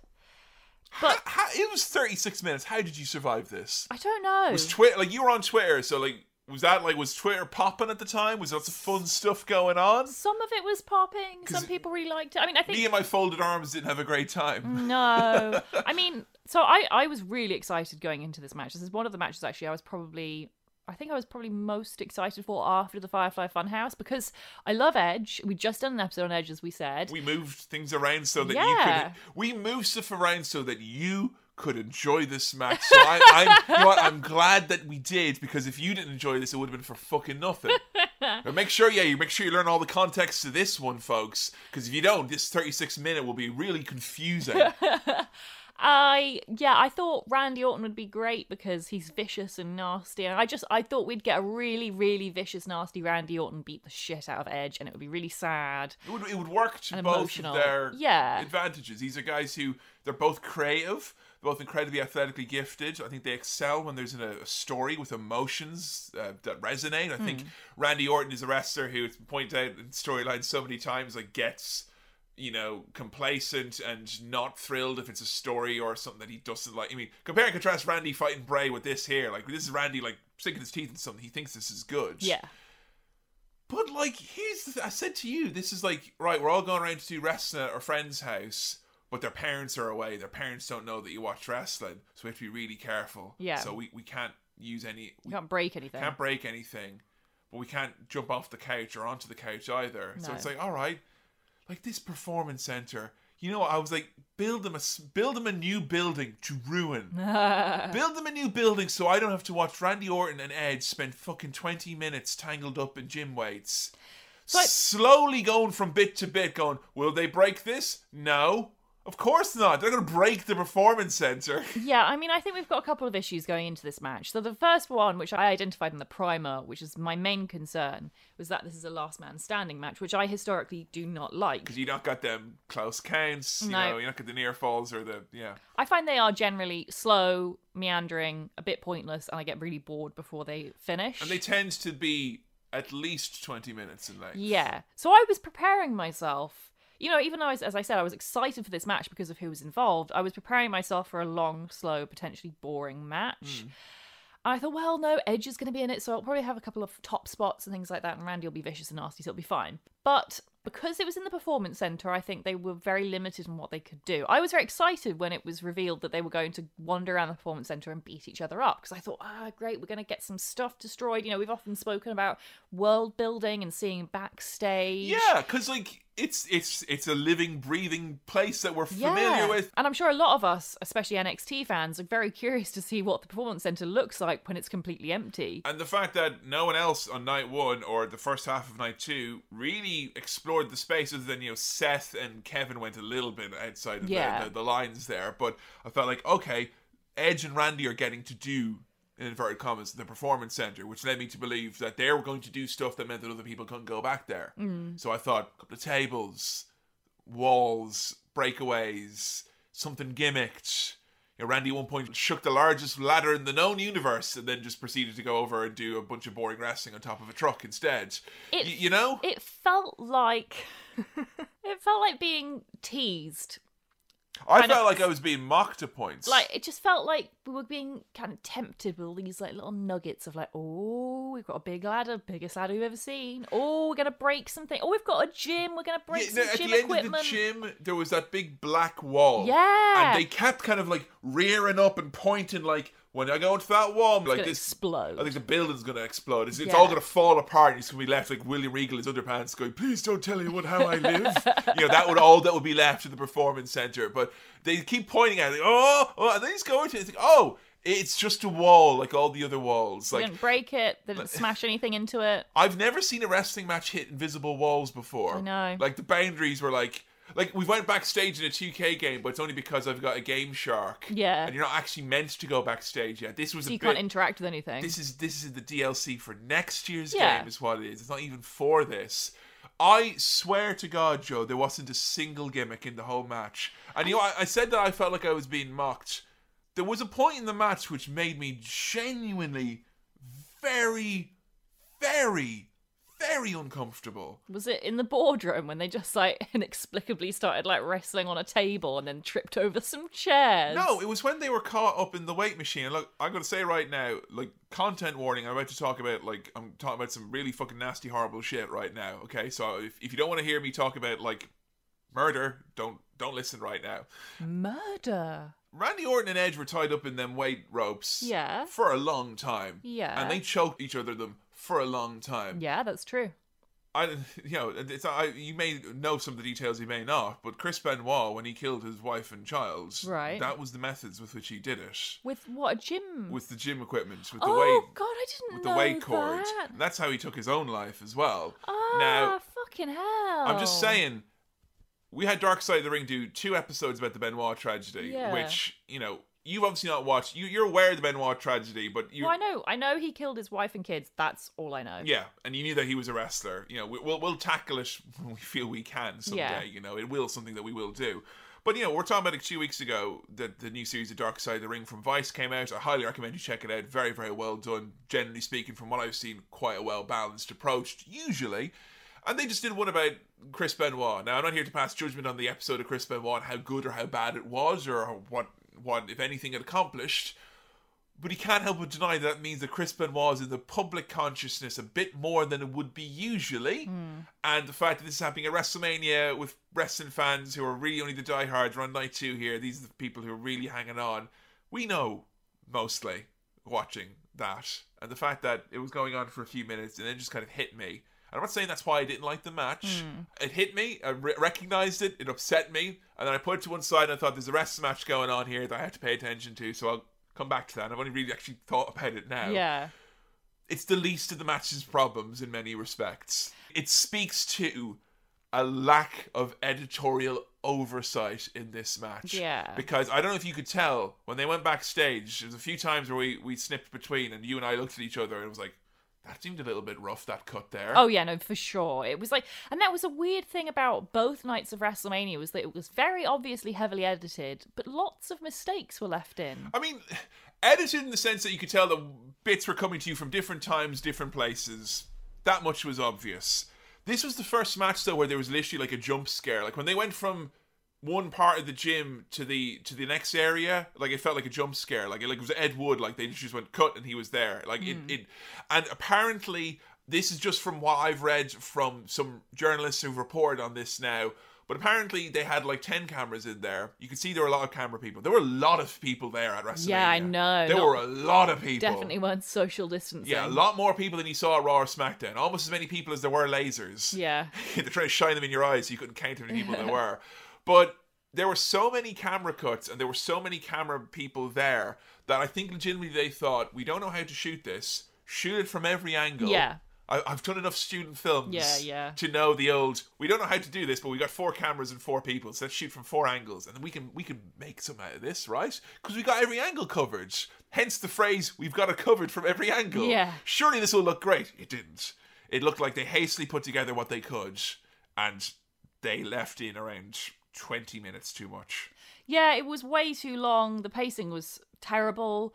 Randy Orton wasn't particularly vicious. No. Edge bringing out the tears at the end. Which seemed just like a waste, where to he's be like, honest. don't fucking count. He's like, ugh. I was like, what are you thinking about having this match? Because I want to cry right now as well. Yeah. Like, he's obviously done, it's a great performance he put on. I admire him for that. Great skill, great acting chops. But, wow. Would anyone have begrudged either of these men if they just turned and they said, I've waited 9 years for this, and I know it pains you, but we got to wait a little bit more. Yeah, to do it right. Randy, I'll do it right, but I don't want to do this when no one... I don't know. There's justification to do it either way, but I just kind of feel like this shouldn't have happened. This was the only match where I watched it, and I truly felt you have done a disservice to these performers and to the fans by showing this match. I genuinely feel that. Yeah. I don't know. I feel like I'm overreacting. Like, were you bored when you watched it? There were definitely moments where I was like, yeah, this is too long. I'm a bit bored. Did it make you react at any point, though? Did it make you go like, wow? Well, it was exciting for me because I got to see, in the Performance Center, and, I got to see Edge wrestle, and they did do some, they went to some cool places. They went on to, Edge looked great.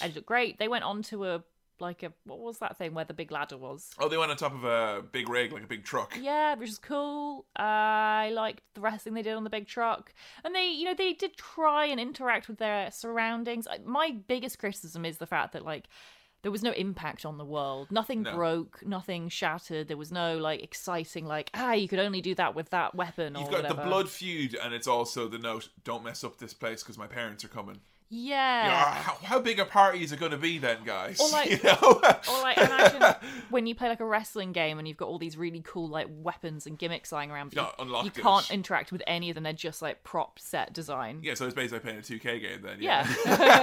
Oh, I thought there'd be special grapples. No. No. You're thinking of older wrestling, not here. And I've got to mention, there was a particular moment that had me... Oh, God, this is the moment where I was just past the fucking point of no return. This is the funniest moment of the whole 2 nights, which was this demon cow sound. I don't know who made it. It was both of them at the same time. Was it? Because they both went, but because they both did it... They did it in harmony. They did it in harmony while they were both slightly wheezy and high-pitched, so they went... It was beautiful. But not... It's so funny. Don't harmonise, please. Oh, God. Oh, dear. And then the commentary as well. We can't not mention it. They were falling asleep. Yeah. That's the biggest crime of all. I think if we had Mauro Ranallo... They were so bad, If we had someone like Mauro Ranallo on commentary going, Mamma Mia, oh my God. Fill in the voids. Yeah, it would have been great, and it would have made such a big difference. The announcers had the energy of someone who was uncomfortable with something, but also very bored. I'd love to be able to get the commentary for that match as a sleep track, so I can listen to it when I'm trying to fall asleep in bed. This is Byron Saxton slowly announcing, oh my God, look at Edge. This is so boring, and you're just watching it, and it just keeps going on and on. This is Tom Phillips, and Randy Orton is going for another headlock. Oh, Joe, it was so bad. I fucking hated it. I you know what? Kudos to WWE, because you've somehow found a way to make me more filled with anticipation for when Edge finally actually gets to wrestle and not just fucking do a play fight at his dad's house. Aww. What are all the resources that they have and all the property that they own? They couldn't ruin one of them? Yeah. Why'd you burn down Sister Abigail's shack? These lads could have ran through it. Randy, we have nice things because of this. You didn't burn down that shack. You could have broken that dilapidated shack in a match with Edge instead. And that's the trouble, I guess, with the limitations they had. They had to film in the Performance Center, which they are going to rely on probably for the next few months for wrestling. Because this Performance Center is still operational. Yeah, and still a place of business. So they can't trash it. But they could have brought in equipment to trash, and then cleaned it up afterwards. That that wouldn't have been impossible to do. They could have just made it a shorter match and done it in the ring with a couple of gimmicks. Yeah. You know? But here we are. Coming up next, let's see if you'll correctly identify this man this time. Street Profits taking on Angel Garza and... Who's this guy? Who is that? It's Austin Theory! He looks completely different. Joe every is time I see him. 0-4. Single time I see, I swear you're just showing me different men. We watched the Raw clips before this, and they literally had a rematch. The exact same tights. They probably recorded it exactly 5 seconds after this. He looked completely. He had a beard suddenly. Oh my fucking god! So yeah, Austin Theory, folks. You may guess what he may struggle with, and that is notoriety. He just looks like everyone. Every white guy who goes to university in Middle England who's into football and drinking at the pub. It's a really unique character there. Yeah, we've all lived with someone like Austin like that. Theory. Yeah. Except I would probably be able to more correctly identify those guys. You know, they tend to be they stand out a little bit more. Here's some highlights in this match. Zelina Vega's outfit was great. Her headpiece. Her headpiece was unbelievable. So good. Love a good headpiece. I like when headpieces have got some of the same attributes as the people wearing them. It was pointy and sharp, much like Zelina Vega herself. She had skulls on her shoulders. Zelina had, her top half was very much like, this is WrestleMania. The bottom half is like, well, the WrestleMania leggings didn't come through, so here are just my normal great leggings. But, that was legitimately the highlight of this match. Yeah. It was the thing that made me most happy. And the match was 5 or so minutes. It was not much going on. Street Profits are better than most in terms of making a bit of energy, filling in the gaps in the momentum. I mean, Garza's great. I love Garza as well. I mean, I have no problem with Austin Theory. It's just that, why even have this match, you know? Yeah, it was a bit of a... Yeah, I mean, it was fine. I have really nothing to say because, it was fine. It wasn't bad. It was just like any of the matches we'd seen, other than there were more lasers than any of the Raws or SmackDowns you would have watched. Yeah. It's just regular empty arena wrestling. It's not something that you would actually be actively entertained by. No. Bit of an odd moment at the end of this one, where we had what was definitely going to be a WrestleMania moment and definitely going to be the big main roster debut of someone who we love a lot on this show, which is Bianca Belair, who in post-match when Zelina is beating down Montez and Angelo Dawkins, she's kicking them in their fucking faces, outruns Bianca Belair, who runs off the baddies and beats the shit out of Zelina Vega, and then proceeds to pull the biggest, I really am not comfortable with this face, I have ever seen in wrestling. Yeah. I didn't need this at all. Rather be at home with my husband. I don't need this at all. It was palpable. You could cut it, Joe, with a knife. Yeah, she obviously did not want this to go down this way. And I don't blame her. Of course, I feel Bianca Belair has not been given the opportunities she deserves. And I don't want to say, she's been buried. She hasn't. She's been given some opportunities. It's just, I feel... Look, we were talking 2 months ago about her being in the main event in this WrestleMania, with Charlotte and Rhea. So. Yeah, I think we expected big things from her. And I think she obviously expected big things from her too. And then to come out in a WrestleMania moment like this with no crowd is disappointing. Yeah. And you could tell. And you could tell it was disappointing because she looked disappointed. It's a shame because you've got the Street Profits who you wouldn't even know. If you had the sound off, you wouldn't know there wasn't a crowd there. Yeah. They look exactly the same. They're so enthusiastic. Full of energy. So happy to be there. Yeah. If anything, they're even more over the top than normal. They're overcompensating. Yeah. Montez is someone who is thriving in this. Yeah. And I just kind of feel like Montez, if you could take 1% of that enthusiasm and pop it over to Bianca because she just had her big debut and she's doing her slow turnaround going...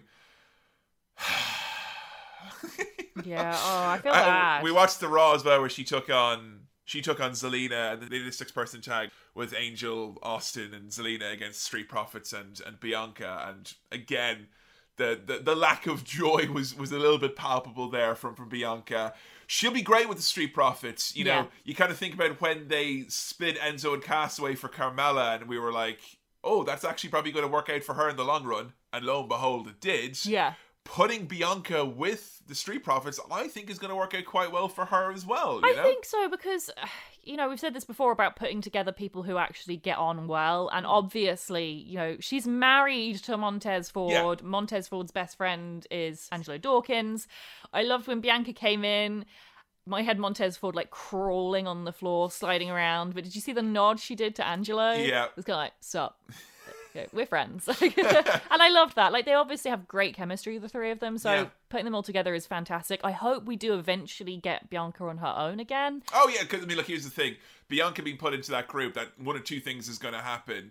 Either the whole group turns heel, or Bianca causes them to split up and she goes on her own, or Bianca partners up with Montez. But I think that there's definitely going to be a split or a heel turn of some sort down the line. That's why Paul Heyman operates. I do like the idea of Montez Ford and Bianca being heel together, but she's the stud and he's the kind of oh yeah, I will say I'm actually recording all this podcast on the ground looking up lovingly at Joe. It's great being under lockdown with someone you love. That's true. Yeah, it's really nice. Yeah, I will say WrestleMania was a real hard time because I'm used to this being one of my most social weekends of the year and also one of my busiest weekends of the year, and I missed my friends a lot, but I was really glad you and I got to watch it together still, and it was unique and it was weird. I have to point out one of the things about this is that a lot of folks we know usually go to WrestleMania and they're doing that, and I thought you pointed out the tweets from Brian Zane, or a good buddy from Wrestling with Regret. Someone's a solid friend when you've made them halloumi. Argued to have their meal returned and remade properly at Nando's. Hey, that's who I am. But but I love when he pointed out he had said a tweet where it's well, usually I'm in Orlando because he would do a lot of work over the weekend. Yeah, he said this was the first WrestleMania in 6 years where he'd not been there in person, at WrestleMania, and he said that was obviously sad for him, but it was the plus side of that was it meant it was the first WrestleMania that he got to watch with his kids. Yay! Which is really nice because he's got young kids, and I think that's a really nice moment for a person to share with their children if you're a wrestling fan. And then half an hour later, he had a picture of an empty sofa. It was the kids don't care about this. We don't like Daddy's weird play. Yeah. Sorry. So I will be interested. Let us know in the comments below, folks. How did your WrestleMania viewing go? Did you try and do some Zoom or Skype hangouts? Did you watch it at all? Did you watch it kind of at your own pace? There's a lot of people who are just watch it in the morning kind of, A lot of people didn't feel the pressure of WrestleMania this year. I think maybe people will enjoy it more than they may have normally. Very intrigued to see how people will enjoy that. If it will be more or less enjoyable after the fact, because I feel watching this live was amazing. I'm so glad I got to watch this live. I feel so privileged. The 2 nights you enjoyed. I loved it. I had so much fun live tweeting with everyone. It was just great. I feel like I was here at an historic moment in wrestling's history. Yeah. I really, really do feel that way. They did a good job of making you feel when night 1 ended and night 2 started, the momentum felt like it continued. Yeah, I was really excited. It felt like I don't know, it felt like I was going on holiday or something. It's just it's really because we're all in lockdown, so we're all incredibly bored. But I was just so excited for the next night at the end of night 1, and I loved this. The whole 2 nights was just even though not every match was perfect, not every match was great. And I will say night 2 was way worse than night 1. Way worse than night 1. But just on the whole, I really did enjoy it. I had a fun time. It's not often I come out of a WrestleMania being I'm really glad I stayed up and watched all that. Yeah. But I was genuinely so glad I stayed up for 2 nights and watched that. I really did have so much fun. The Street Profits, of course, retaining, and Bianca's with them now. So coming up next, we had, I think the match I was most concerned about. I said to you this was throwing them to the wolves. It was the Fatal 5-Way for the SmackDown Live Women's Championship as Bayley defended against Tamina, Lacey Evans, her best pal Sasha Banks, and Naomi. The story going into this one was that Paige gained the power to book wrestling matches via Skype and put a bunch of women in the match. Some of them contracted coronavirus or were quarantining, so the match just became these people instead. Yeah. They were heavily implying that Sasha was going to turn her back on Bayley during this one. Which I feel we've had so many times. Yeah. So many times we've had these like pairings of Sasha and Bayley, and then like they've been put in a match where it's like, I'll never turn on you, Bayley. I'll never turn on you, Sasha. We're best friends. Oh, but one of us will probably turn at some point in this match because it'll just be us two at the end. But and then Bayley's a bad guy this time, so it makes it completely different. Okay. But then just like every other time they've done this, neither of them turned on the other one. So it's just it's the same story we've had. You Just know the other way what? around. I will say, night 2 had very few bright spots for me. I think most of the night 2 really was... I think the Edge and Orton match really went a long way to souring everything around it, because when the thing that everything else is kind of there just to prop it up, when that sucks, it feels like all the stuff that's just propping it up to there, just to be there, doesn't feel relevant, really. But I thought Bayley did a really damn good job in this one. It was a longer match, I'm pretty sure, as well. Like the first 5 or 10 minutes of it, there wasn't much. Once the eliminations kind of went down the stretch and we got Tamina out of there, we came down to the 4. I thought they did a good job at showing Bayley and Sasha working together as like a very conniving group in a way that I don't think really comes across when there's an audience there. Just because I could hear them, they're communicating, I thought was really, really well. Anytime Bayley was in problems, she'd be like, Sasha, Sasha, stuff like that. Or when Naomi then got eliminated, when it came down to Lacey against Sasha and Bayley, and this straight away, the people were like, well, come on, mommy. Come in, mommy. Oh, so is funny. your daughter watching? Like, I thought they were, for the first time since Bayley turned heel, I was like, okay, I kind of get it now. Yeah. These are like the 2 kids who've been like held back a year or 2 in school. Kind of feel they're a bit too good for it all. And they're all right, yeah, but they're not that great. And compared to the people who are running ahead of them, they're actually quite far behind and they don't realize it. They're like the 2 kind of loser bullies. And I loved it. I thought it really came across well. I am gutted we didn't have a crowd here because I do love when Bayley like makes Lacey Evans' daughter cry. I mean, Lacey usually makes her daughter cry when she forces her to black up for pageants, but like that's a different kind of tier, and WWE doesn't do blacking up anymore. Well, I mean, we haven't had a statement on that, which is it's been a long time since they've done it, and a little bit of a long time since they prominently featured it in a documentary talking about how much fun the Attitude Era was. So, a real strong line on blacking up there from WWE as usual. So yeah, I thought the little finish that they did where Lacey was going to go and get Bayley, but Bayley, by dodging, she kind of like managed to turn Lacey, and Lacey followed through and knocked out Sasha. Right. So then when Sasha was being pinned, you saw Bayley, and she was just in the corner like 1, 2, and she was like, oh yeah, okay, oh no, you getting that, love? Oh yeah, alright, that's it. No, I'll make a cup of tea, he said, sitting up. So like the idea then was that Bayley was like, oh okay, well Sasha's going out, so I'm just going to sit back and let this happen. She didn't intentionally cause her friend to get knocked out, but she didn't help her friend at all. Which is then when Sasha came back afterwards to very explicitly help Bayley and put the belt on her shoulder with a big smile, like the passive aggressive type of a thing. I thought that was some like quite subtle and really good storytelling, particularly the fact that Bayley afterwards was like, yeah, I'm the fucking best. Fuck you, JBL, I'm the fucking man. I thought that was really cool, and I thought they told a really fun story, and it was a match that I swear to God, I was dreading it, because I thought it would be like light offense, no noise, no reactions, tired commentator, and Bayley and Sasha and Lacey and everyone, and Naomi as well, everyone worked really hard. I thought Naomi looked incredible. Naomi always looks incredible at WrestleMania and most pay-per-views, to be honest. Like, she's got her afro again. She's got the gear she was wearing tonight she's got hypnosis boobs. When she slides in the ring and there's no one there, you can hear that. And I love hearing that at all. Like. Her entrance was just amazing with all those lasers and the neon. Oh, so that's a WrestleMania moment for me. Honestly, if there was any match on the card which was like, no, like if you told me beforehand which ones do you think you'll enjoy, which ones do you think will work with or without an audience, the throwaway 5-way get as many women on the card who we haven't pushed in a year, like when the fuck was the last time you saw Tamina?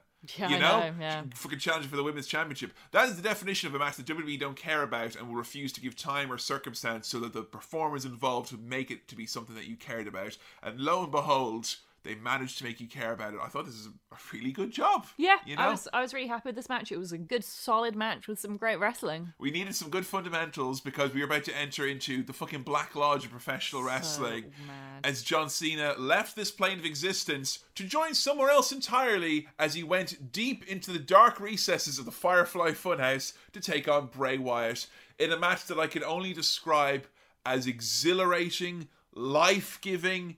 I was 1,000,000% in love with this match. We rewatched it this morning. You know, like without the benefit of the thing about this that was the most exciting was just what was going to happen next. You never knew what was going to happen, where they were going to be, what was going to turn up, and they made me a fan so many times in this. I felt it was nostalgia and craziness and creativity. Like, it was stuff we'd seen before, obviously, because it was playing off of nostalgia, but it was done in a way we had never seen before. I thought it was an absolute masterpiece. Yeah. You know, I thought it was... Any little reservations I had about the Boneyard match, no, this was for me. This was glorious. This saved WrestleMania. You know, this made it WrestleMania as far as I'm concerned. It made it a memorable night of wrestling that I will never forget as long as I live, because I got to see the Firefly Funhouse. And Joe, I can't begin to tell you how happy I was that the Firefly Funhouse match managed to contain so many things that we had covered and done. You know, this match was very much like the Twin Peaks of wrestling, that you can discuss its meaning and the ultimate intent of the auteur, Bray Wyatt, in its creation. That a lot of it you could follow along, and there were a lot of big hints and clues along the way. There were a lot of themes that were studied and done so beautifully. I fucking love this thing. It was so great. Yeah, I mean, shall we start by talking about like what happened? So first of all, Gronk is gone. Titus O'Neil has replaced him as the host of WrestleMania. Finally.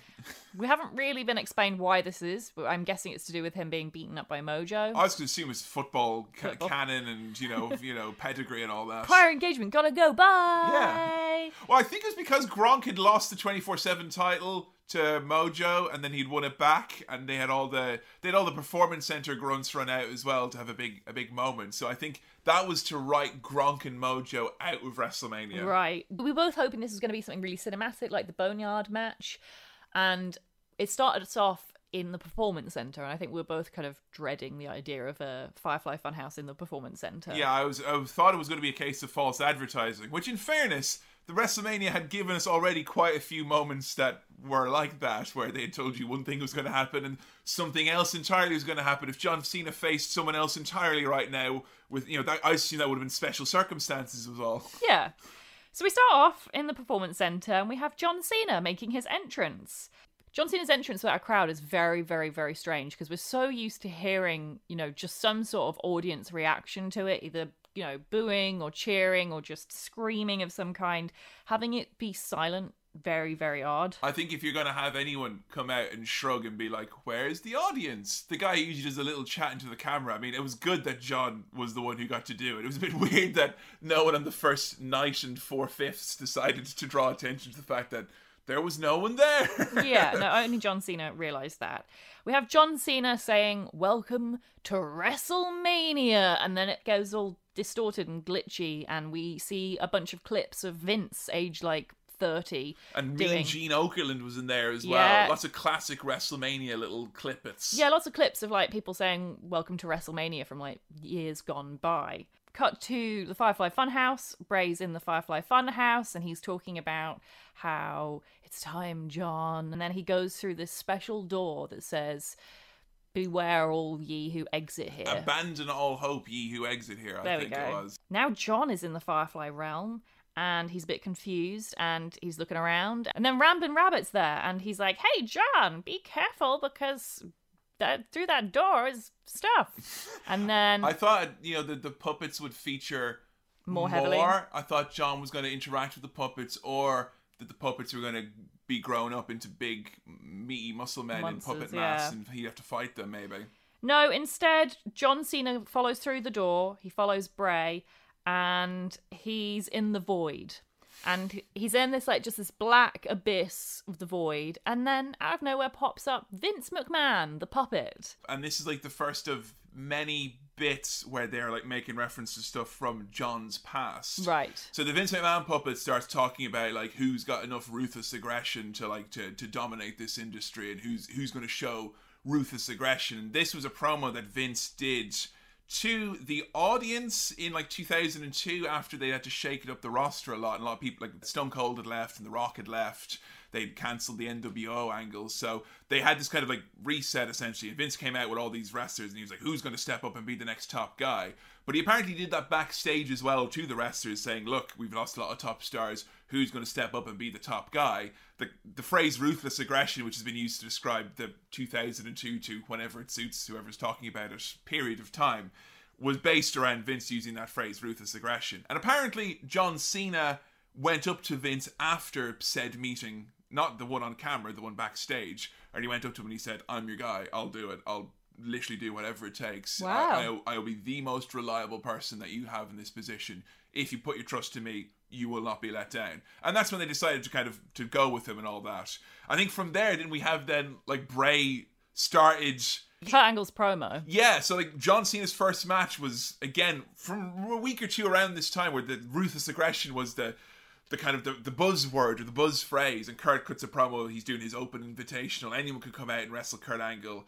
What makes you think, jobber John Cena, that you can beat me? And John goes, ruthless aggression, and he punches him out. Now you had Bray like cutting in the promo of Kurt Angle and then him actually speaking over it at the same time. And that was like the coolest part about this whole cinematic wrestling match, is that the editing was so good. And I didn't expect that to be the case from the WWE creative team. Like, I don't really think of like, you know, really great edits as being like part of the Raw and SmackDown brand. I don't know. I think for promo packages, they fucking own. Yeah, I think they can make the most. I think we take it for granted. Yeah. I think we have like always got 2 or 3 excellent epic ones, which because we see them all the time, they don't mean as much, or because they're recapping stuff or angles that you don't care about as much. But this, like, where they just dipped their hand way into the past and, like, they embellished Bray's performance, but, like, the fact that you got these cuts between Kurt and Bray and the eyes were the same, like, the cadence, the promo was so fucking good. John coming out and then raiding the old set and getting the big SmackDown fist. Yes, so you know? good. Seeing John Cena in the old jobber gear. Yeah, he looks like such a jobber. But, like, also pretty amazing that, like, he looks almost exactly the same. Like, obviously his hair is different. Oh, he's in much better shape. He's much better shape. He's got much more pecs. Now. Like, yeah. So, and then they do the thing where, like, John tries to do, like, ruthless aggression. He keeps trying to punch Bray. And it seems like that's all he can say. Yeah.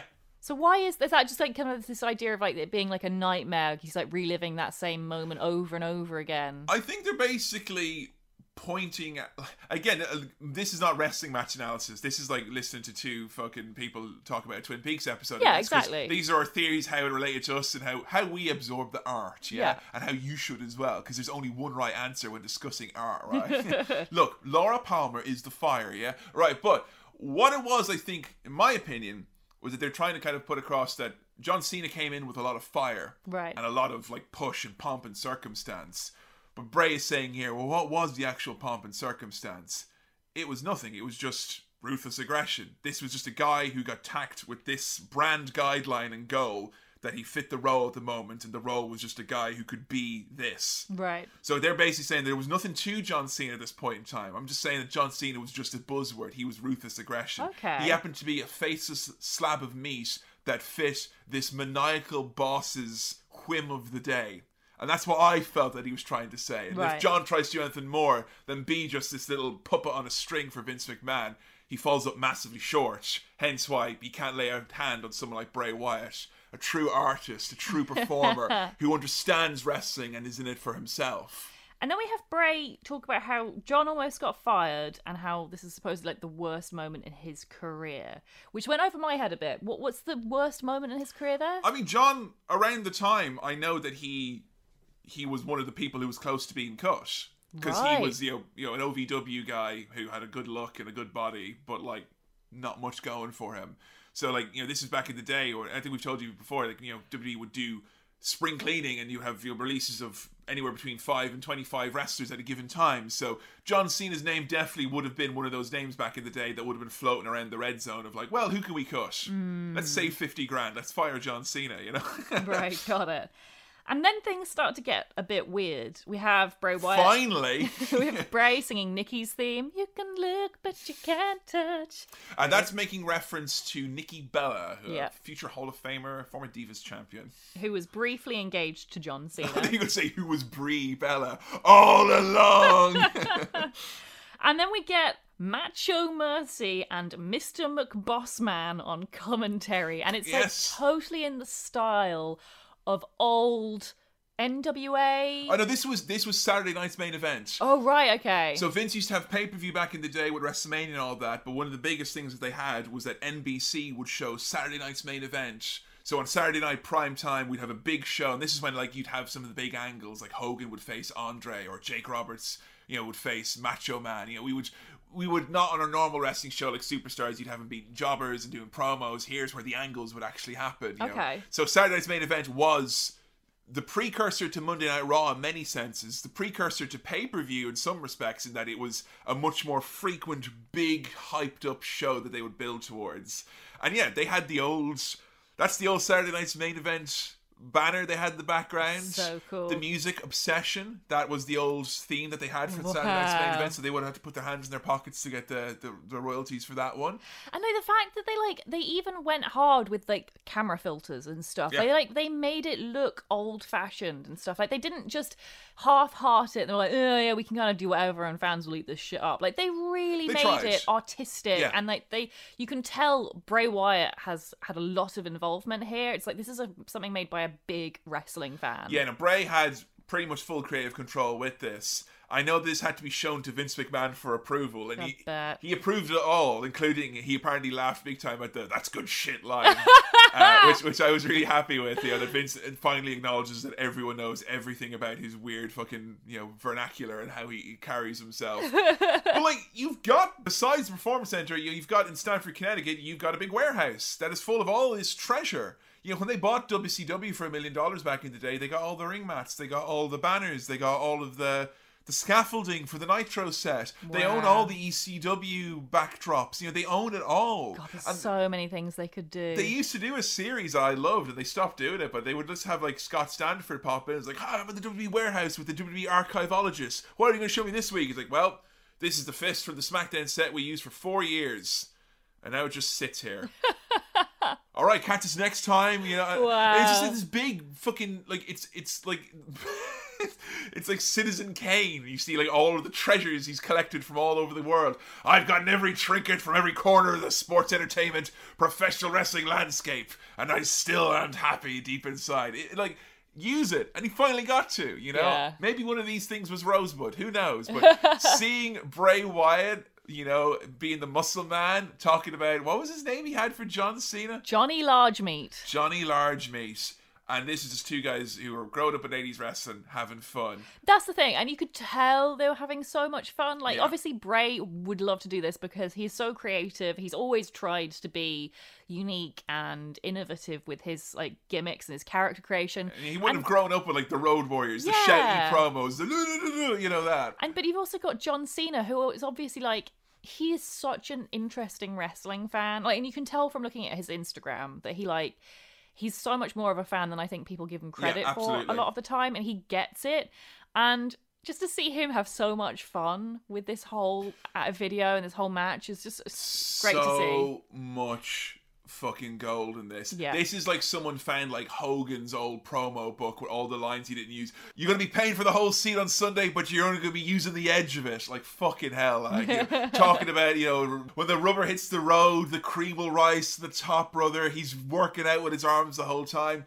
And again, if we're to pull back some of the layers of what we thought it meant, because I think you were quite confused when John then tried to attack Bray. So yeah, Bray's getting John to do loads of arm weight lifting, and he's just going ham with it, and then his arms are completely dead, and Vince is like, there, keep your arms up, hit him, and he just can't move his arms. And I think what that's meant to show, you had Bray saying what are you going to do when you realize that egomania has ruined you? And I think what they're trying to show with that, I think, particularly with the Vince McMahon puppet being there as well, and Mercy the Buzzard being is meant to be Macho Man and whatnot, and they're obviously meant to be doing a bit of a Hogan business here. I think they're meant to show that if you are going to play to Vince McMahon's whims solely, that you will be ultimately powerless. Because John Cena, he's meant to be here, Vince McMahon's ideal. Because Vince is going, oh, this is good shit. Big muscle man, talking shit, doing the old-timey promos, getting big, full of charisma, big muscle man. But when it comes to actually fight and stand up for himself and do something, his arms are all flaccid because he spent all of his time working out and he's too sore. And like Bray is basically, I think, trying to show there that if you spend your life trying to be in Vince McMahon's pocket and do things his way exactly, you're ultimately doomed. And even though people like myself who've butted heads with Vince and had their careers and their opportunities taken away by not having the body or the look, we have the ultimate moral high ground or victory in this case. So I think that's what they were trying to go with here. It was weird as hell. It was weird as hell. And I'm just trying to kind of like, this is how I like watched it and I experienced it and what I reckon to it. I don't know, it could just be that John had sore arms. No, it's interesting that you say that because like going for the whole like making fun of his like physicality and the fact that, you know, if John Cena was a character in a video game, all his stats would be in his physique rather than like, you know, his actual wrestling ability or whatever. And then we move on to the thugonomics section of this match. Oh, I love this part. So strange. So you say thugonomics, we're referring to John Cena's old gimmick. Yeah, where he's a rapper. Yep. A crude rapper as well. Now, we did this. John Cena is one of the first episodes we did, and I think even back then you were somewhat shocked to find out, like, how crude so tasteless. He was. Like, so tasteless. Yeah. Big show, ain't nothing you can do, go and stick, because I'm going to bend you down and make you suck my... And then he'll drop the microphone. What could he have said? Yeah. What could he have said? It's a PG show. Bray Wyatt must have, like, put John under some kind of curse or something, because John can now, he's in the thugonomics gimmick, he can only speak in rap.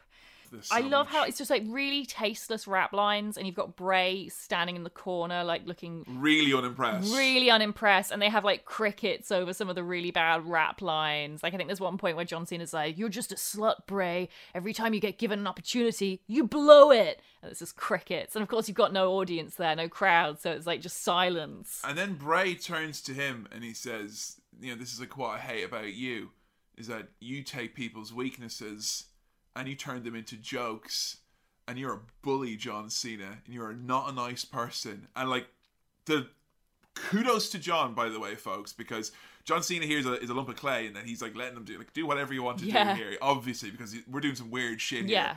But when Bray said that to him, and John sold it like fuck. Yeah. Like, have you ever seen anyone be told that they're a bully and realize it, or see someone realize that they're in the wrong? Yeah. And it's like, no, you're the one who's been doing that thing, and suddenly their eyes go wide and quiet. Like, you know, I was a teacher, so like I saw a lot of times kids not realizing the hurt that they caused. And there's one or two occasions where I was like, you know, you do that thing where like you basically don't even have to say anything and you let them figure it out for themselves. Yeah. You just kind of lay it up there and go, I'm just going to wait a second now, and then they go, oh shit, I shouldn't have done that, should I? No, I need to apologize, don't I? Yes, you do.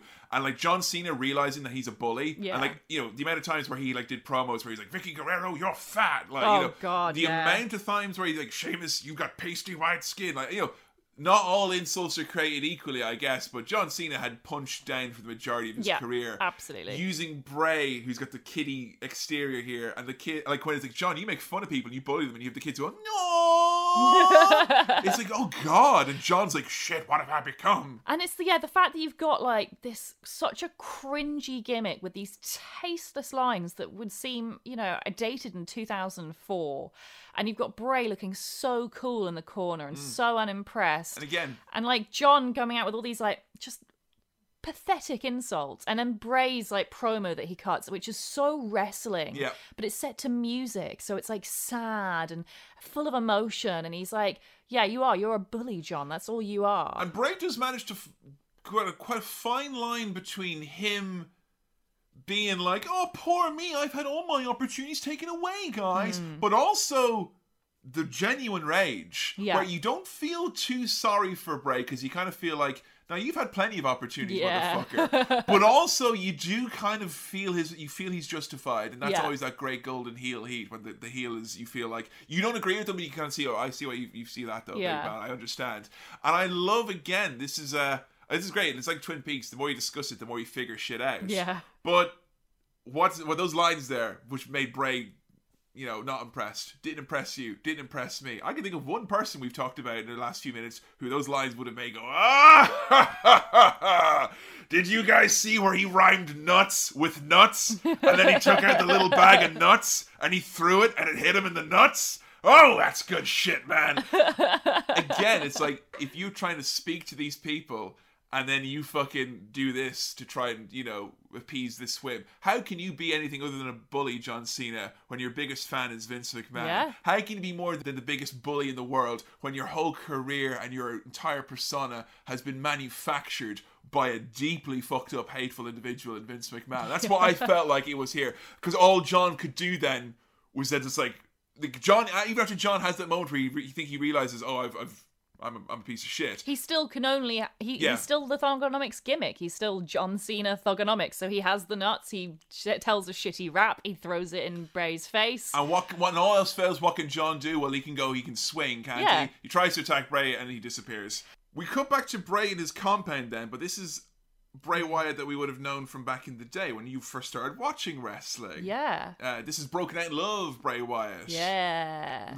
You know, it made me realise how different he plays the character now, because the little southern drawl came back. Yes, I noticed that. Yeah, he's got the hat on, he's got the floral shirt, and this is like one of the most straight bits of chat that Bray Wyatt has ever given in wrestling. Did you know what he was doing here? The purpose of his little speech, what he was trying to explain, what had happened, and all that? Not entirely, I don't think. So he talked about how, obviously, he in his old gimmick of the cult leader Bray Wyatt, he went against John Cena in a match, and there seemed to be a moment where John picked up a chair and there was like will John turn heel and will he use the chair on Bray Wyatt or will he not? And then he didn't, and he missed his opportunity, and I think Bray defeated him. Right. So Bray lost to John. Oh, Bray lost to John, okay. That was in the WrestleMania before he started watching, I believe. Right, yeah. So yeah, this was like one of those real heartbreaking things where like Bray had just come from NXT, he was being built up and built up and built up, then he was like his big match was going to be at WrestleMania with John Cena, he had all the momentum in the world, and then John beat him. Wow. And the way Bray tells the promo, it's so good, because he's like, Abigail told me for like years about this day, that this was like my special day. It was the prophecy. I was going to become a god. I was going to be John Cena at WrestleMania. And like, this is like only the second viewing I figured this bit out.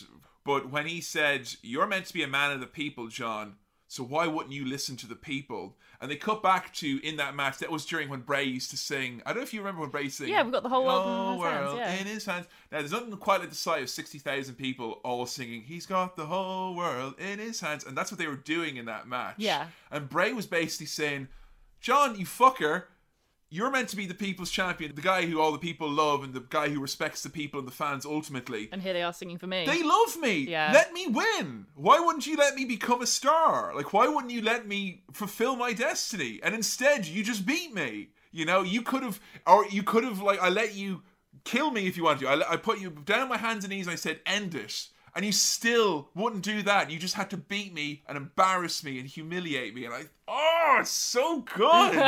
Because real life Bray Wyatt, that obviously sticks in his craw. Oh, yeah. And kudos to anyone who can make me kind of go, oh yeah, that match 6 years ago at WrestleMania, that meant a lot. Yeah. With John Cena. I know, right?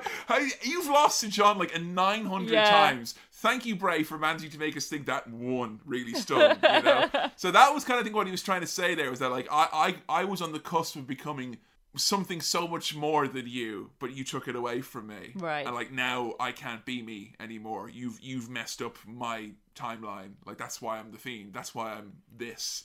And I like that we just got to see like that real Bray still exists somewhere in his mind on a rocking chair, just pissed off about a match 6 years ago at WrestleMania.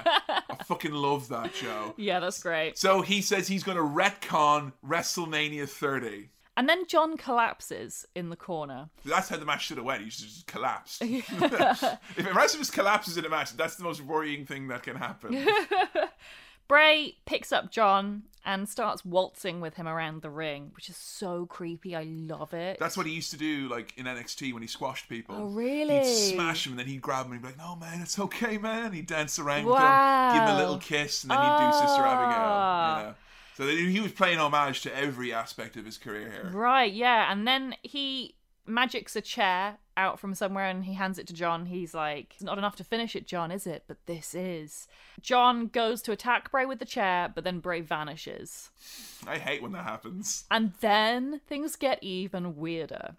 And this is when we move into the WCW era of wrestling, I guess. And I'm very glad that we decided, and I'll tell you right now, inexplicably, to do the Eric Bischoff episode when we did. You know what? I was just feeling it, you know? My main thing here is I'm desperate to find out. Anyone who doesn't really watch wrestling, doesn't know about its history, doesn't know about Eric Bischoff, please tell me what you thought about this moment and this match. Like, fever dream. How on earth, like, did it make sense? Because I was so thankful that we had done our episode on Eric Bischoff, because immediately, I mean, they're very careful, I think, in this match to show you footage while they're referencing things, so you can see what they're going for. They're going for. So even if you didn't know who Eric Bischoff was, you'd be like, okay, Bray was obviously impersonating this cheesy guy in the leather jacket. I see what they're going for here. But yeah, Bray comes out. He's Eric Bischoff. You brought out John Cena. Do you know what he was doing or what the clip was referencing? I think I didn't get it at first, and then on second watch through, it made more sense. So John comes out dressed in like the NWO colours, so he's all in black and white and stuff. He's got the NWO t-shirt. He's playing the belt like a guitar. Do you remember who used to do that? Hulk Hogan. He did, yeah. So I think he's referencing the time when Hulk Hogan turned heel in WCW, after he became like Hollywood Hogan. Yeah. And I think, so this is what I didn't get the first time I watched it. I was like, I don't understand why then John starts beating up Bray Wyatt. I don't know if that was supposed to be like, because I asked you, I was like, did Hulk Hogan ever beat up Eric Bischoff? And you're like, no, I don't think that's what they're implying here. And then it kind of like, after a bit of while, I was like, oh, okay, I see what they're getting at then. What they're getting at is that John Cena is the equivalent to Hulk Hogan in that he's the number one babyface for like 2 decades. Yeah. And everyone was expecting John to turn heel. Yes. We talked about in the Cena episode about how there was like a real difficulty at the maybe second act of his career where people were just kind of, I think almost you're tuned to a point when you're a wrestling fan that when you start to get bored of a face that they will know that ahead of you and they'll turn him or her heel. Yeah. You know, or vice versa, I guess. And I think very much lots of people expected him to be on the same trajectory as Hulk Hogan, and that he was, you know, face of the company, absolute number one babyface, top guy, like superstar, and then everyone got a bit bored of him and it got a bit stale. But John never turned heel. Ever. Like, literally, John has not been heel since. Like, that, unlike Hulk Hogan, who's kind of gone heel and face and a bit of heel and face here and there. It's, John's just always been face John Cena. So, like, do you think you could pull from it what they were trying to say, or what? I guess when we say they are trying to say, the most important thing about this match is that this is Bray's narrative. We're not saying it's like WWE's narrative or even the correct narrative. This is like a heel psychotic character's narrative, or how they understand it. Because you notice what they did when Cena came out. And by the way, bonus points for the fucking NWO T-towel that he pulled out. Oh, that was so good. That's where I'm like, John's a fan. Yeah. If you ever need an excuse, that's like 2 fucking wrestling fans having the best fucking goddamn time right there. I swear, like, not too far from what I would have been doing with my friends when I was a kid. Like, you be Eric Bischoff, you know, I'll be Vince McMahon, you be The Undertaker. You know? But like, I loved how when they were having their discussion, I don't know if you saw, like, they showed loads of clips of, like, they showed Cena at One Night Stand, a match that you're very fond of. Yeah, they showed all these clips of, like, John's various, like, moments throughout his career. And there was, like, the moment at ECW One Night Stand where, you know, the fans have a sign that's like, if Cena wins, we riot. They had WrestleMania, like, 22 and 23, where he was against Shawn Michaels, and also Triple H, where he was meant to be the good guy. He got booed. Right. They showed him losing the belt to CM Punk when CM Punk ran away with the championship, which I thought was interesting that, you know, they showed kind of a CM Punk clip like that. And then they also showed Cena raising Roman's arm after Roman beat him and he pointed at him. And, like, I thought at the start that it was just meant to be, here are times where the fans didn't like John Cena. But then I also thought, is it meant to be, these are John Cena's failures? Like, this is the result of John Cena being John Cena.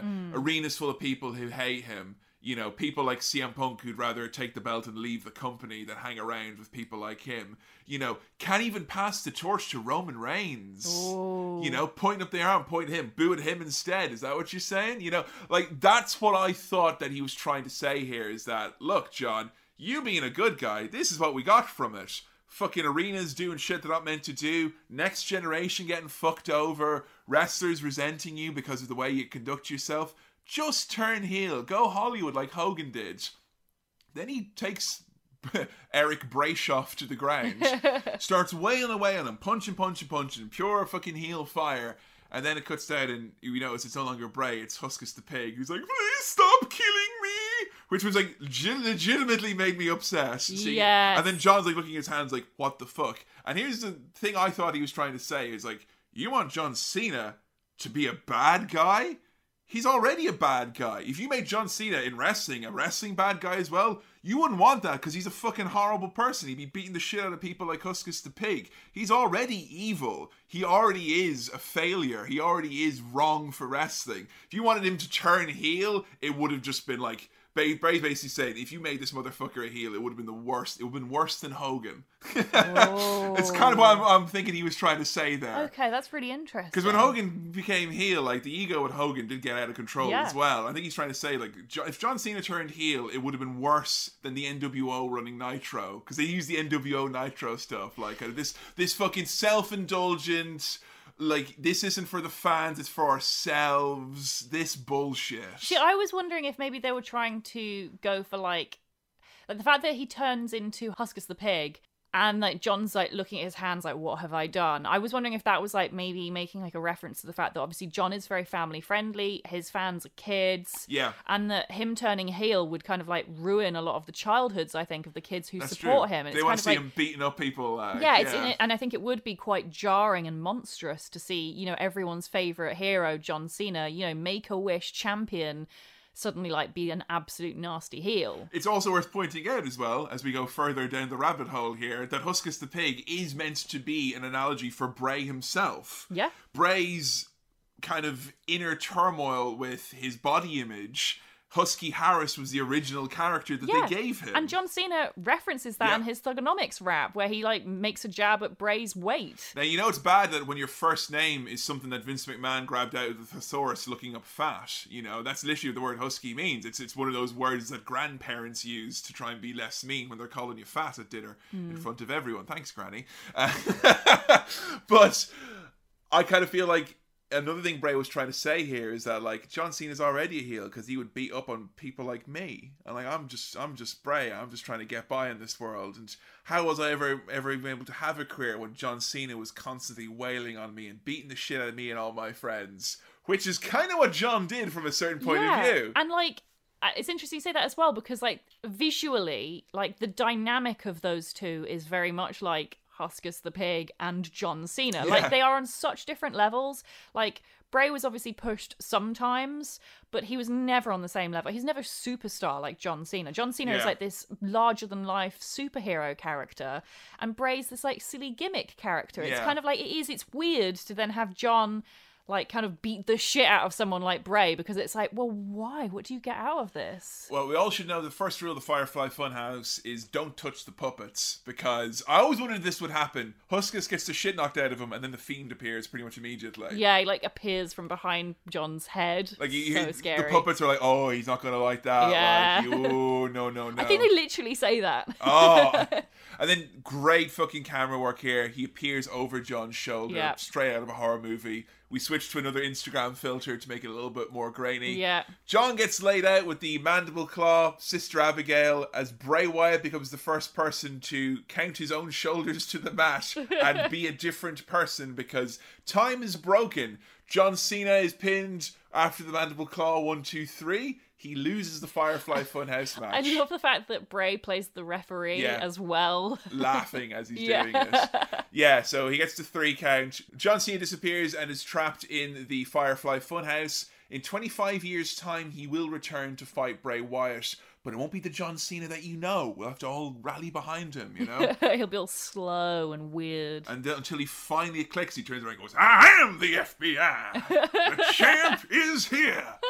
So that was probably my favorite thing in wrestling I've seen in years. Yeah, I think it's the best thing I've ever seen in wrestling. Maybe the best thing I've ever seen ever. I loved it. I loved it. I loved it. I love the fact that Absolutely at loved the it. end they cut to Titus. Like, that's the thing as well. I'm really glad they didn't have Gronk, because Gronk would have ruined that ending. But they cut to Titus at the end, who looks into the camera and is just like, hi.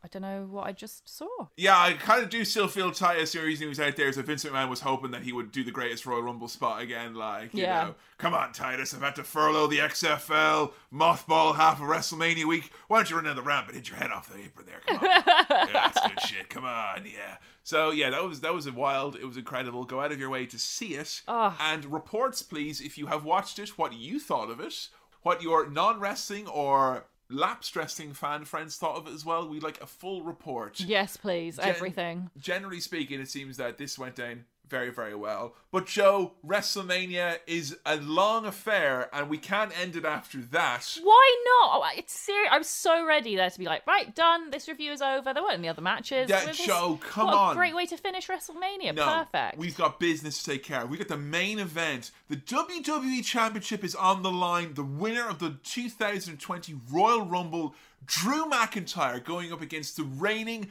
defending, conquering beast, Brock Lesnar. The WWE Championship is on the line. Brock did 3 F5s and then Drew did 4 Claymore kicks and he won the belt. That was that match. And if they went with it, I think you're probably going to hear 1,000 wrestling fans and reviewers and journalists say that it should have been in front of a crowd. It should have been in front of a crowd. Yeah. Because Brock Lesnar was on rare, I'm doing a job form tonight. Probably because there was no crowd. I mean, it was exactly as it needed to be. It could only be so much of what it could have been with no audience. I will say, probably one of the most powerful moments of WrestleMania weekend was when Drew won the belt, and then he actually looked into the audience, he looked into the camera, and he put his hand out. Yeah. And I thought, you know what, if Drew McIntyre is going to be the champion of the people when we can't be there, I want Drew to turn into the camera and go 3, 2, 1. Yeah. You do it with me at home. That'd be great. And can you imagine the pop it would get when he does it in front of a crowd then? Yeah. Afterwards. I think he had a big pop here at How To HQ, let me tell you. Like, there was a few moments, like, where he won the belt and he said, like, you're all here with me. And, like, we're obviously not there with them, but I just think if there is a wrestler, if we're only going to let one person literally reach out into telescope and say, hey, I'm here for you, this is weird, let's do it together. I think Drew McIntyre, he's a grand young man, and he cleans up nice, and I'm happy for him. I'm really sad for him. Probably won't be watching his WWE documentary as well, because I think that I don't feel as bad for him as I did for Edge, because it's not 9 years. You know, the match was only 2 minutes as opposed to 9 years. Sorry, I made that joke already, but the match really was bad in my opinion. Yes, I think we gathered that. Yeah. Yeah, I mean, I feel bad for them both in different ways. It's just, it's unfortunate, but what can you do? He carried himself well. Yeah, and honestly, I love Drew. I think Drew and Edge both came out of this WrestleMania looking great, even if their matches weren't as good as we'd hoped. This was like 90 seconds, so you know that was a lot more. You know, this was the match I was, in many respects, I was least concerned about, because I mean, it was going to be what it was going to be, right? Like, they were going to do a couple of finishers, then a couple more finishers, and that was that. I was convinced that Brock was going to win. I thought that they would do some sort of like smash through the set type of a thing. You know, they brought up the ramp, they smashed through the WrestleMania sign. It's like, shit, crazy, God. You know, they've broken the Performance Center. Maybe we'll come back in 3 months and do it in front of a crowd. But Drew McIntyre's a total, like, whatever happened, it would have been because of Drew. Right. And I thought, knock down the barricade, go through the arena floor, break the ring, something like that, where it's like, the match has to end. Whoa, this is crazy. But we can't take anything away from Drew. We didn't do that. They are going, assuming that this is business as usual. Drew McIntyre is your champion. All right. WrestleMania was goddamn weird. I have not hated wrestling as much as I have hated it while watching these shows. And I have not loved wrestling as much as I have loved it while watching these shows. And it says a lot that my most hated and most loved moments came on the night that I thought was by far the worst, which was night 2. Yeah. Night 1, as good as you can do with the asterisk of pandemic. I don't think you can present a wrestling show purporting to be important like WrestleMania and have it go better than Night 1 did. No, I agree. I think that's best case scenario. I think if they had hindsight, they'd go back and they make twice as many cinematic matches. It's going to be really interesting going forwards if they do. I do wonder how... Cinematic Money in the Bank ladder match, are we? I don't know, maybe. Set it in an actual bank. I do think that this does call for a slightly more urgent episode on how to Lucha Underground. Oh, yeah. Because Lucha Underground is filmed entirely cinematic. So if you liked the Bone House match, the Firebone House. Firebone House, you heard it match. here first. If you like the two cinematic matches, you will love Lucha Underground because it's very, very similar. I'd say that's possibly even better done because it's like they've been planning that for seasons and they deliberately do it in that style. I think TV shows are going to have an advantage, particularly shorter ones. Yeah. Than WWE has really made its bed with its current TV output, and it has to lie in it now. Which I do believe the 9 or so hours they have to pump out every week is going to make this more difficult as it comes along. Yeah. I think there was a little bit of good grace that was there with the fans for WrestleMania, but once you take away the word WrestleMania... I'm worried. Money in the Bank was announced for for May, Joe. For fucking May. Well, it's going to be in front of no one. Look, here's the thing: the we won't review it rule, I think, is only going to be in place for for Saudi, where there's blood money. Yeah, we will review these shows. Someone's got to. Someone's got it, because God knows you're not going to watch them. So we will review those shows. But for our own sanity, we're still going to be doing classic pay-per-views. I'm not going to lie to you folks, my absolute highlight of the entire last week and a half, with all the watching and build-up for WrestleMania, and all the watching of stuff to help me kind of prepare for WrestleMania, it was watching Halloween Havoc for Pay-Per-View Classic. I can't wait for you to hear the episodes. I can't wait to get another vote up and get another one recorded soon, because, we're going to need to watch some classic wrestling, because otherwise, your wrestling fandom is like the Olympic flame here. I can't let it go out, although I know it will definitely go out several times when you're watching several things. WrestleMania in front of no one was very much the proverbial rainy day running through the streets full of people who think the Olympics is an imperialistic organization and we're going to fucking get that flame. But you enjoyed yourself. I absolutely loved it. And you know what? I'm so glad I got to be a wrestling fan during such a weird time, because I feel like I wouldn't have really understood any of this if I hadn't been doing this podcast as long as we've been doing it. I wouldn't have watched this show if you weren't here. That's true, you did say that. I would not have watched it. I would have given up after the second match. Yeah, you said if it wasn't your job, you wouldn't watch it. But honestly, a big part of it was seeing how much you were enjoying it. Yeah. And your enthusiasm rubbed off on me and it kept me invested. I'm just so excited what they can do going from here. And I was talking about this about 3 weeks ago, about my idea for an indie wrestling show where you have a DJ or someone creating music on loops. Yeah. While the match is going on, because I think if you have a musician who is also a wrestling fan and understands the psychology and pacing of a match, you could actually put a soundtrack to a match live quite easily. Someone who can, the thing about wrestling though is that it's mostly on the fly all the times. There can be dynamic changes in tone and shift and speed and time signatures. I still think it Joe, can be you're done. saying it's the time for the improv jazz musician to finally make their way into wrestling, is basically what we're saying. Yes. You put a band up there, you spread them across, you have Elias be the lead guitarist. Come on now. It'd be great. I just think, if you've not got crowds, you need some kind of noise, and why not music? I want to see more music in wrestling. I loved seeing it at WrestleMania. I loved the cinematic style.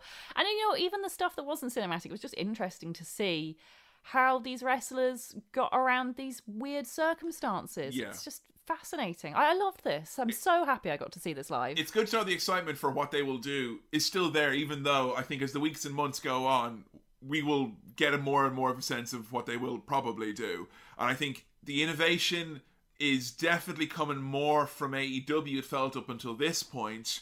But this was now a straight flex of $1 billion corporation that has, a film to studio, level of production value at the moment. They have all of these resources, all of these people. AEW doesn't. As long as these two sets of shows are still running, I think you're going to get what you want. You will be excited still, I think, because AEW are going to have to try and pull some rabbits out of the hats now, and WWE, similarly now, you know, a good wrestling show is a good wrestling show, and now it's yesterday's news, you know, so we need to go on to the next wrestling show. I am so grateful that we have AEW, because I do worry that without AEW being like that constant threat of competition, there'd be less of that, yeah. there would have, I don't think we'd have had the cinematic matches at all. I think it was seeing what they are doing and the fact that everyone was like, AEW are pulling off shows without crowds, and it's amazing. If anything, it's better. And WWE were like, oh shit, we've got WrestleMania. We have to compete against them.